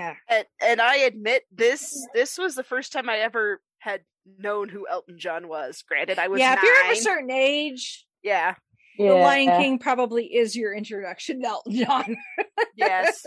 And I freely admit this. I mean, I'm not as steeped in the Elton John lore as some, but yeah, I just, because I remember it because, we had Little Mermaid and we had Beauty and the Beast and Aladdin, and that was like, the Howard Ashman, Alan Menken sort of run, but then, Howard Ashman sadly passed. And I think he did a little bit of work on Aladdin, if I remember correctly. Like, not a ton, but it was there. But then, then Tim Rice came in, and then Disney decided, hey, let's have Elton John do this. And we get what we got in The Lion King, which, we've gushed about The Lion King before. I certainly have. But the music in that movie just makes it. We'll get to it eventually. Yes, so, we will. Yes, we will. But yeah, it's like, I mean, the story of Lion King, the best adaptation of Hamlet ever film. Yes, with lions. But yeah, I mean, I love The Lion King, and it is in no small part due to the music. The music just enhances the the story. And Yep. yeah, I love it, and Yep. it's wonderful. But yeah, so it was a 3-2 in the Academy Awards that year for Best Original Song, because Elton John and Tim Rice were nominated for Can You Feel the Love Tonight, Circle of Life, and Hakuna Matata. So sorry to Look What Love Has Done and Make Up Your Mind from, I don't even know what one of these movies is. So yeah, it was I'm sure that the other nominees were just like, what? Oh crap. But Can You Feel the Love Tonight did win. So giving Elton John his first Academy Award, will not be his last. In 1995, he was appointed Commander of the British Empire. And then in 1998, he was knighted by the Queen. Hence the name or the title, Sir Elton John. He turned 50 in 1997. So he held a big to-do celebrating his birthday, where he came dressed as, in his words, Louis the, whichever Louis that is, Louis the 16th. I don't know my Roman numerals. Something like that. Louis the 14th, one of the Louis. We've all seen the picture. Odds are you've seen the picture. He's got the big powdered wig that's up to, up to. Oh yeah, that's it creates smoke. It releases smoke out of it. It's like, he's like, I want Louis the 14th on acid. Yeah. Oh yeah, it is the 14th. I was looking. 14th. Yeah. I was looking for the Roman numerals. Like, yep, that's 14. The I comes before the V, so that makes it yes. 4. Louis the 14th. Yes, Louis the 14th on acid. That's what he wanted. That's what he got. I mean, why not when you turn 50? Right? Yeah. Some people go to Hawaii. Some people dressed as historical figures on acid. Mm-hmm. Yep. Unfortunately, that summer was not very good for Elton, as his very, very good friend Gianni Versace was killed on the 15th of July.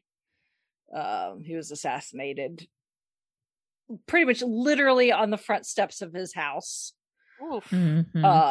Yep. And he and Gianni, and really Donatella Versace too, the entire Versace family, he was good friends with the entire Versace clan, but he and Gianni were very, very good friends, like a brother to Elton.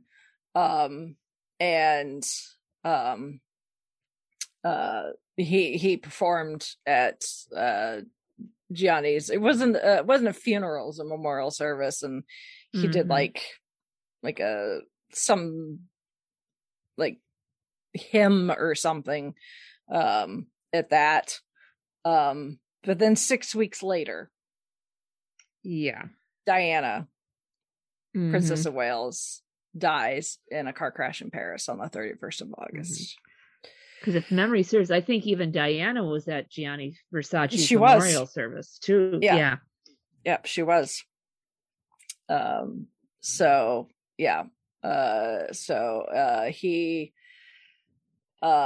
worked with Bernie after being approached by Diana's brother about performing. And he's like, do I try to write something new? What do I do? And eventually he and Bernie worked and redid the lyrics to Candle in the Wind. to a version just for Diana, which he performed at her service at Westminster Abbey, the only time it's ever been performed and will ever be performed. As is they asked him to make sure it was never performed again, but he wouldn't want to because it wouldn't be appropriate anywhere else. No. Even at Diana's the concert that they did for, which would have been her 60th birthday or something like that. Yeah, it was her 60th last year. Yeah, or that he didn't perform it. That being said, it became huge as far as music is concerned, and became the biggest selling single of all time, selling 33 million copies globally, and raised 55 million pounds for Diana's charities. I remember I bought a copy. Yeah, we had a copy. My sister Allison, I remember she was like 4 almost 4 because her birthday's in October. But yeah, she was obsessed with Princess Diana after she passed away. I don't really know why. I would have to ask her. But we, like, on the way to school, we played that song over it was Candle in the Wind and Something About the Way You Look Tonight. Something about the I know. So I love that song. Yeah, so we had it on the cassette, and we put we had the thing in the car where it would play it, replay it, so you didn't have to rewind it. And and we just good old auto reverse. Yeah, that thing. So yeah, I remember that song, and I actually did get sick of it. But we had to play it on the way to school because my little sister, she loved it, and she's in the car with us, so we just listened to it a lot. And I mean, yeah, it's sad. I was really sad when she passed away and all of that. But we needed something else to listen to in the car eventually. Yeah. But then the Swan Princess soundtrack took over, and holy crap! But anyway, that's another story. But yeah, at least that's not just one song. Yes, that is true. But yeah, I will take a soundtrack over a single song. Yeah, there was those 2 songs, and she was obsessed, and she loved it. I don't know. I don't know if she would be now, but yeah, that's the one thing I remember about that song is that we had to listen to it all the time. Yeah. So yeah, he may have only performed it live once, but I heard it hundreds of times. Yeah. Yeah. In 97, he would win a Tony for the Lion King musical on Broadway. Winning the Tony for Best Original Score and a Grammy Award for Best Musical Show Album. So really, at this point, Elton just needs to win an Emmy for something, and he will have an EGOT. So somebody get him on TV. Give him a TV special. Yes. Come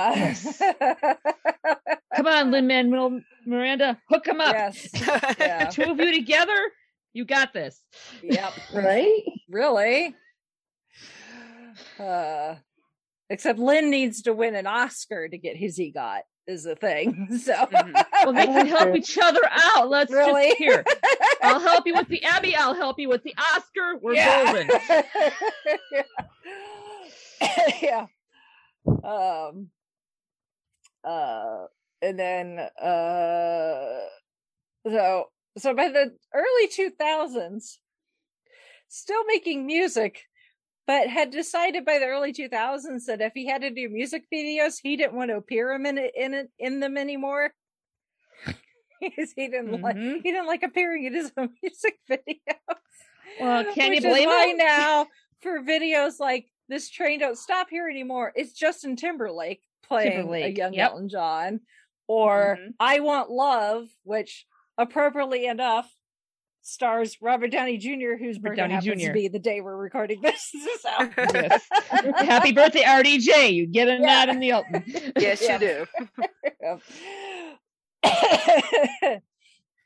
Oh, he's worked, and he's worked some more in musicals. He did a concept album with Tim Rice for Disney's Aida. Yes. And That's pretty decent, actually. He's helped work on Billy Elliot the musical. Mm-hmm. Yep. So which won 4 Laurence Olivier Awards. So not bad. Nope.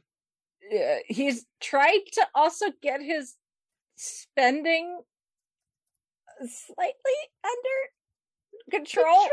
So he admitted spending 30 million pounds. 30 million pounds in just under 2 years. It's an average of 1.5 million pounds a month. So, yeah. That was in the late 90s. So in 2001, he sold 20 cars at Christie's. Because he never had a chance to drive them because he was out of the country. So it included a 1993 Jaguar XJ220, several Ferraris, Rolls Royces, and Bentleys. Oh my goodness. In 2003, he sold the contents of his Holland Park home to modernize the decor. So ever since 2004, he's opened a shop called Elton's Closet where he sells his clothes and collectibles for charity, of course. The money doesn't go to him, it goes to the AIDS Foundation. Nice. Yeah. And then 2003, he announced his residency in Las Vegas because when you've done everything else, what's left but a residency in Vegas? So the show, The Red Piano, he was sharing the venue with Celine Dion. So while one of them was doing a run of shows, the other one would be resting. And then they would switch.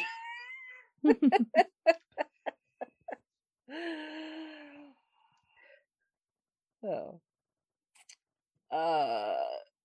he was named a Disney legend in 2006. Nice. Of course. Yep. And in the year before that, though, just a little bit before that, on the 21st of December 2005, he and David were among the first couples to form a civil partnership in the UK, which had just become legal that day. Mm-hmm. So, and then in March 2007, he performed at Madison Square Garden for the 60th time. Dang. For his 60th birthday. Oh, wow. Wow, wow, wow. Yep. Wow. Yep. Sorry. Now, Rachel, when did Road to El Dorado That was come out? It was the late 90s, wasn't it? Yeah. Or was it early 2000s? I figure we circle back around to some of his more like non-album studio album type stuff. So no worries. Yep. We're only in the 2007. We're getting there. Yeah. Yep. Yeah. It's crazy.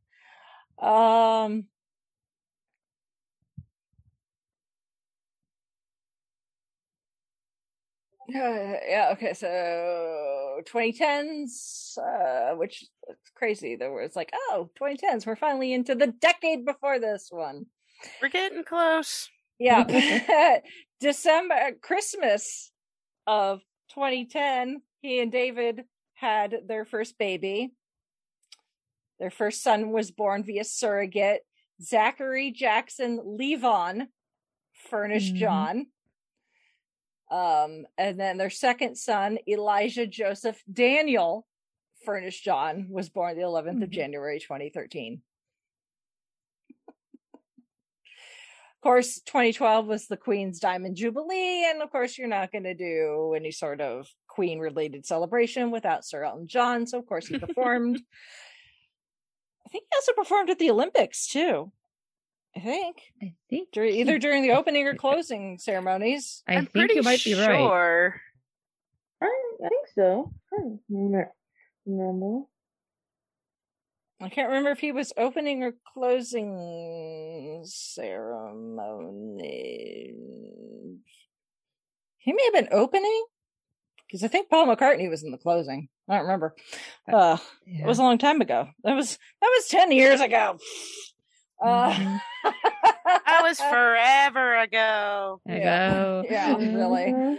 And then he and David were able to get legally married when same-sex marriage became legal in the UK. That became legal in March 2014, but they waited until the 21st of December so that they could get married on the same date as their civil partnership. So I guess so he and David didn't have to remember 2 anniversaries. Makes sense. Small.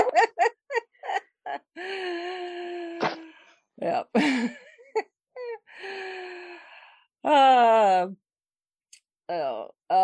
And then January of 2018, Elton announced that he was going to be retiring from touring and would soon embark on a 3-year farewell tour. Yeah. Little did he know. No, yeah. Little did we all know. Little we all know. Right. It's like January 2018. Like, yeah, I remember the announcement. I remember seeing on social media. I'm like, oh, okay, good for him. I wonder if this retirement will actually stick, unlike someone else who shall not be named. Cher. I went to her farewell tour, the first one. I'm just saying. And how many has she had since then? I don't know. 2 at 3? least. At least 2. I was at the first one. But yeah, he said he wanted to retire so he could spend more time with his kids. Because obviously having 2 young ones at his age, kind of want to be around to see them grow up in the formative years. Yeah, and that's a lot of work and very Yep. Yeah. I don't care who you are, kids are a lot of work. And of course, Rocket Man was released in 2019 with Taron Egerton playing Elton.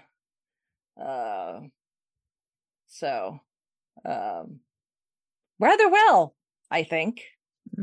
So, and Taron actually did all of the singing. No offense to Rami Malek in Bohemian Rhapsody, but that's not Rami Malek singing. No, it's not. no. But Rocket Man did get Elton his second Oscar, once again, for Best Original Song for I'm Gonna Love You Again, which got him and Bernie an Oscar together. So, yep.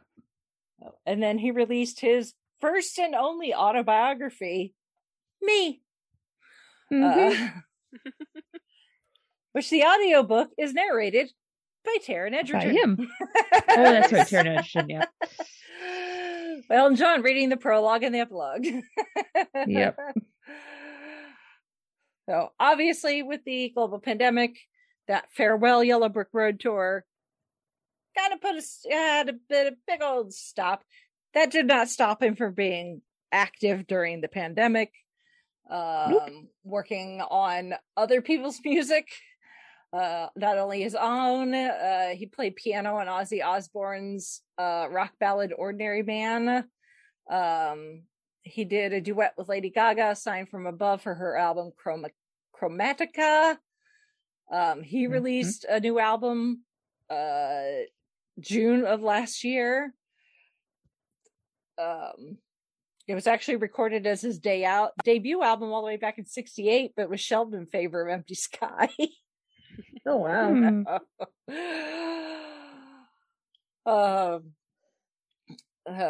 He did a collaboration album called The Lockdown Sessions, which includes artists like Eddie Vedder and Miley Cyrus and Dua Lipa and Lil Nas X and Stevie Wonder and Stevie Nicks. His song with Dua Lipa, Cold Heart, which is her song and samples Sacrifice. Kiss the Bride. Yeah, was released on August of last year. And it peaked #1 in the UK in October of 2021, which made Elton's first UK #1 in 16 years. But it also made him the first solo artist to have a top 10 single in the UK in 6 different decades. Wow. And at 74 years, 7 months, and 14 days, he became the oldest artist to hit the top of the ARIA singles chart. Nice. And of course, he's playing piano in Miley Cyrus's cover of Nothing Else Matters on the Metallica Blacklist tribute album. Yes. And that is such an awesome cover. Oh. It's Lady Gaga, Elton John, and Yo-Yo Ma. Yes. Covering Metallica. It does not sound like it should work, but it does. But it does. Yes.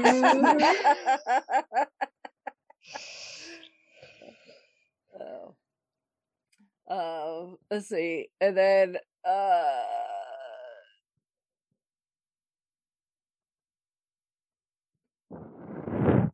with a Christmas album that a Christmas song he did with Ed Sheeran, which became his first Christmas #1, because he does not really do Christmas. He's got Step Into Christmas, which is one of my favorite Christmas songs ever. It's not a classic Christmas song.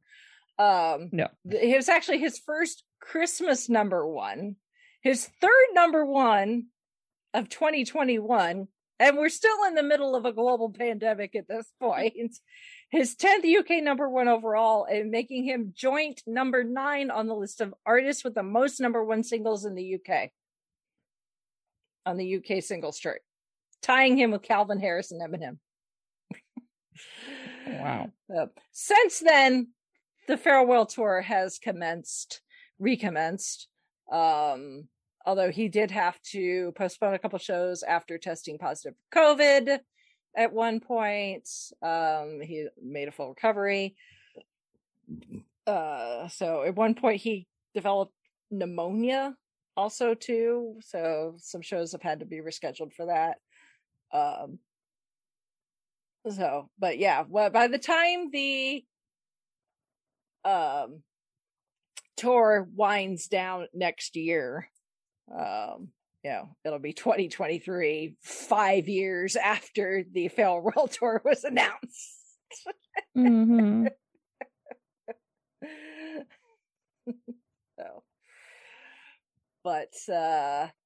So he's got 2 Oscars, 6 Grammys, a Tony, lots and lots of #1s. His music spans all sorts of genres. You can't really pin him down to a particular genre, because he sounds like everything and nothing all at once. You've got songs that sound a little country and then bluesy, and then you've got some that sound downright classical and rock and just some reggae. It's just reggae. It's like he's like, okay, I want to try a little bit of everything, because some people they have their own, they have their style that works for them and they stick with it, and that's fine. And then you have the people who are like, nope, I'm gonna do all the things, and it works great. So, and he's one of those that can do anything. If he wants to. And and then on top of that, he does. He's done some acting where most of the time he sounds like himself. He's playing himself. He's appeared on The Nanny. He was in the Spice World movie.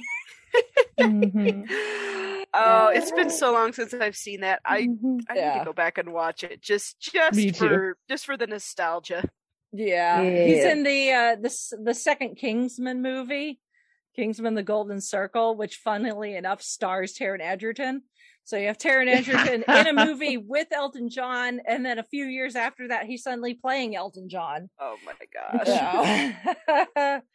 And then, of course, obviously, he's done music for various movies and stuff. Obviously, we talked about Romeo and Juliet already. The Lion King. Road to El Dorado was year 2000. Holly, 2000. That's what. Okay. All right. Yep.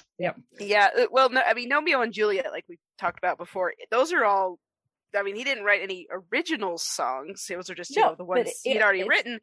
Yeah, but it works. Like Lion King and Road to El Dorado, he wrote original music for it. That might be one we want to review at some point. Road to El Dorado. It is so funny. Good. So funny. So good. Yeah. But it's just the fact that, and the soundtrack is amazing. His music, just transcends to the point where, like, he can write really amazing original music like The Lion King, and it works.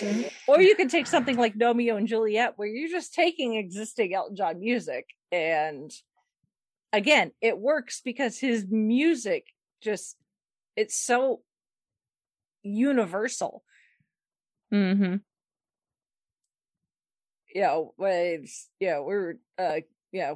know Holly's been listening to Elton John probably nonstop. And I was all like, I was like, okay, well, I'm going to make myself a Spotify playlist of his entire catalog, which at this point is 34 albums, I think, or something like that. Because the one I shared with you, that had everything, but then 31 studio albums, 5 live albums, 22 compilations, 3 internet albums, 4 EPs, 9 soundtracks, 3 tribute albums, 4 collaboration albums, and 2 holiday albums. Yep. Yeah. And then I accidentally, when I shared you my playlist, I had accidentally put in Julian Lennon and a couple Lady Gaga songs that kind of reminded me, little touch of Elton, but it ties together because she is godmother to their sons. To Elton's sons. Yep. Yep. Yep. So it works. Yep.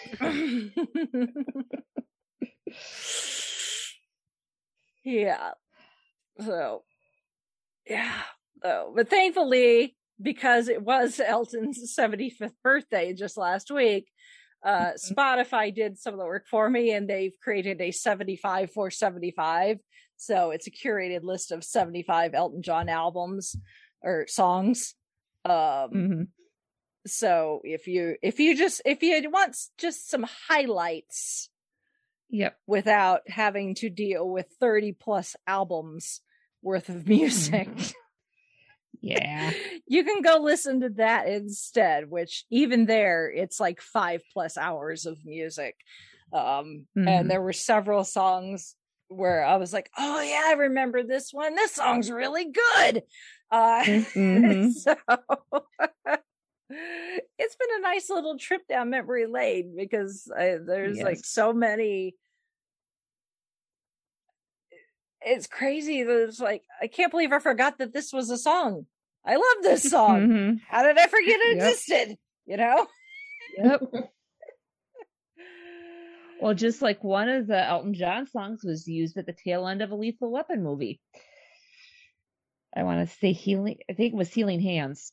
I could be wrong though, but I know an Elton song was used at the end of Lethal Weapon 3. Yeah. See, he's everywhere. Yeah. Shows you how much I also watched Lethal Weapon movies. That too.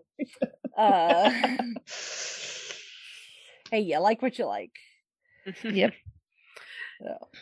But yeah, it's just I love Elton John, and it's just he's an amazing artist. The catalog is just, he's definitely up there as far as, goats when it comes to musicianship, and him and Bernie Taupin, to accomplish what they've accomplished in the last 50 plus years at this point is just absolutely crazy. I mean, you think about, Lennon and McCartney, and it's like, they were amazing together. And obviously, they were the heart and soul of the Beatles catalog. If it wasn't for them, the catalog would not exist. But they're a band. I was thinking about this the other day when I was, in the car, and I was like, you got the Beatles, which, one of, in my mind, the greatest band of all time. And then Queen right after that. Right. Yep. Which, I mean, the members of Queen, great songwriters in their own right. If you look at the Queen catalog, you don't tend to see the four names together credited on a lot of songs. No. They are great songwriters individually and really good about writing songs that they can do together as a band. Yeah. Well, and part of that is toward the end, they were like, no, we're going to credit everybody. Yeah. No matter, who did the bulk of the writing. So there's that too. Yeah. But I get it. There's a difference between, a group of people or and just one person writing. Yeah. And in this case, two people working together who, even after all this time, still don't actually work together. They still do work in the same format where Elton will work on music, Bernie will work on lyrics. They will send them to each other. They don't actually sit down in the same room together and hash out stuff.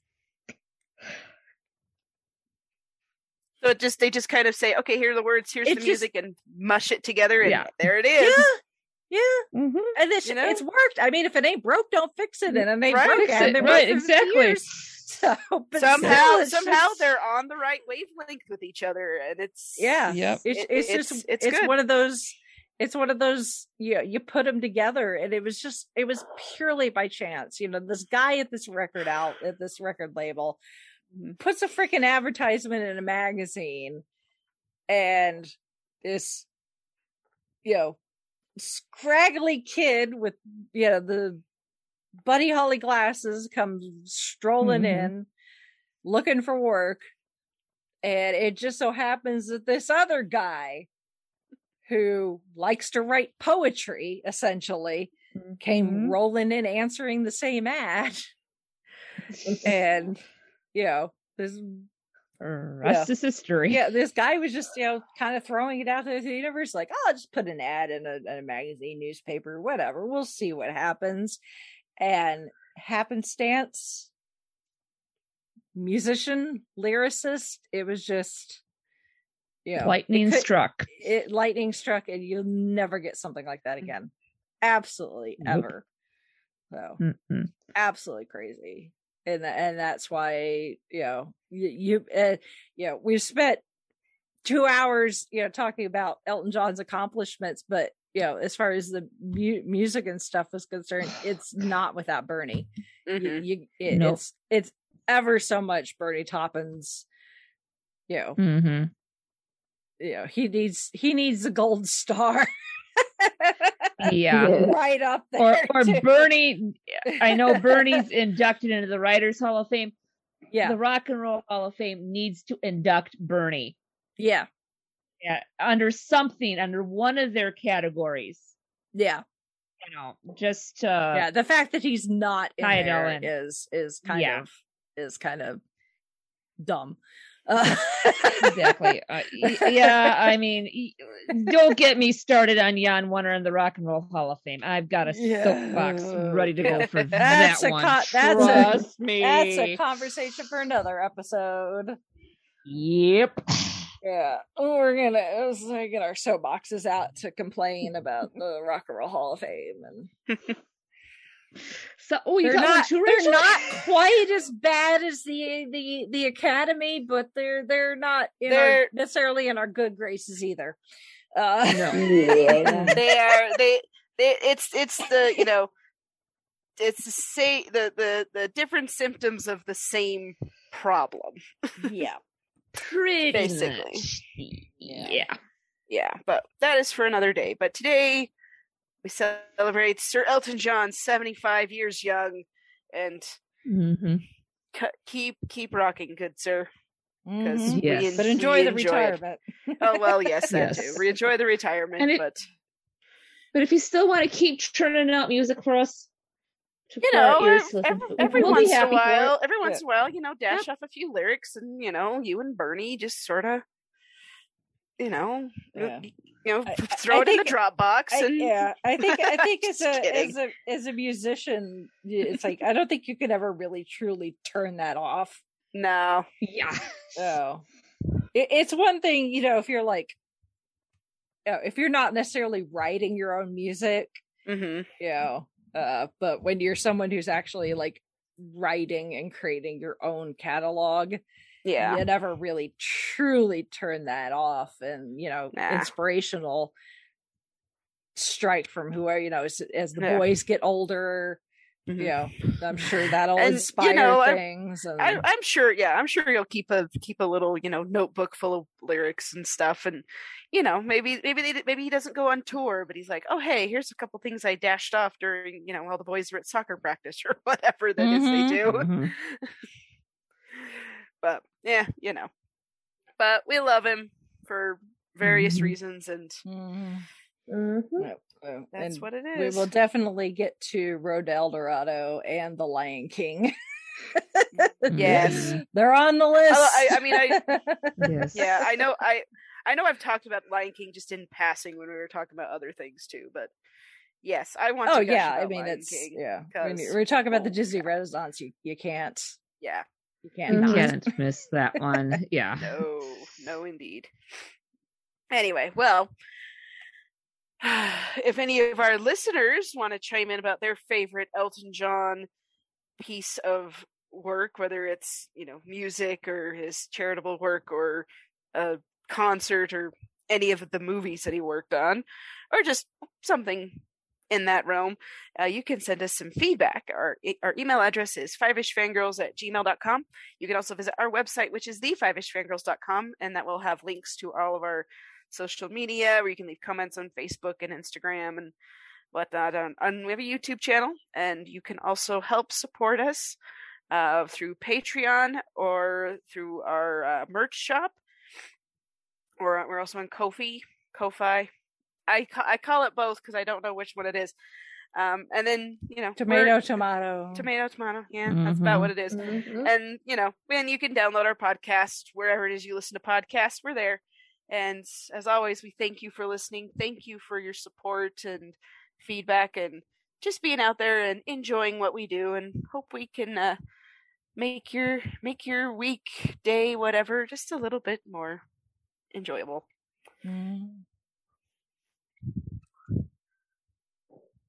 Alrighty then. With that, we shall sign off for this week. This is Brittany and Belvedere saying goodnight. This is Chrissy saying goodnight from Salt Lake City. This is Sally from Wisconsin saying good evening. And this is Rachel in Indianapolis, Indiana. The goodbye yellow brick road where the top of society. You don't want me to sing, so I thought about maybe pulling a Shatner and just doing the dramatic reading of Rocket Man. Maybe next time. Maybe next time.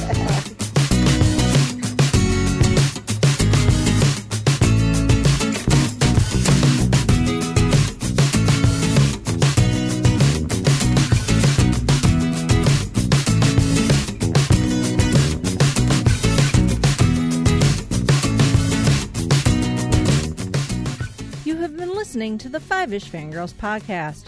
You can find more episodes and information at the5ishfangirls.com. Any and all books, movies, games, and any other forms of media mentioned are owned and operated by the respective copyright holders. No copyright infringement is intended or implied. If you wish to support the show, the easiest way is to leave us a rating and review. More ratings and reviews will make it easier for others to find the show. If you wish to support us monetarily, you can do so at patreon.com/5ishfangirlspodcast. All money goes towards fees and equipment to keep the show going. For official 5ish Fangirls merchandise, visit redbubble.com/people/5ishfangirls. We love hearing from our listeners and encourage feedback. You can email us at 5ishfangirls@gmail.com. You can also like and follow us on Facebook at facebook.com/5ishfangirls. Thank you so much for listening, and may the squee be with you.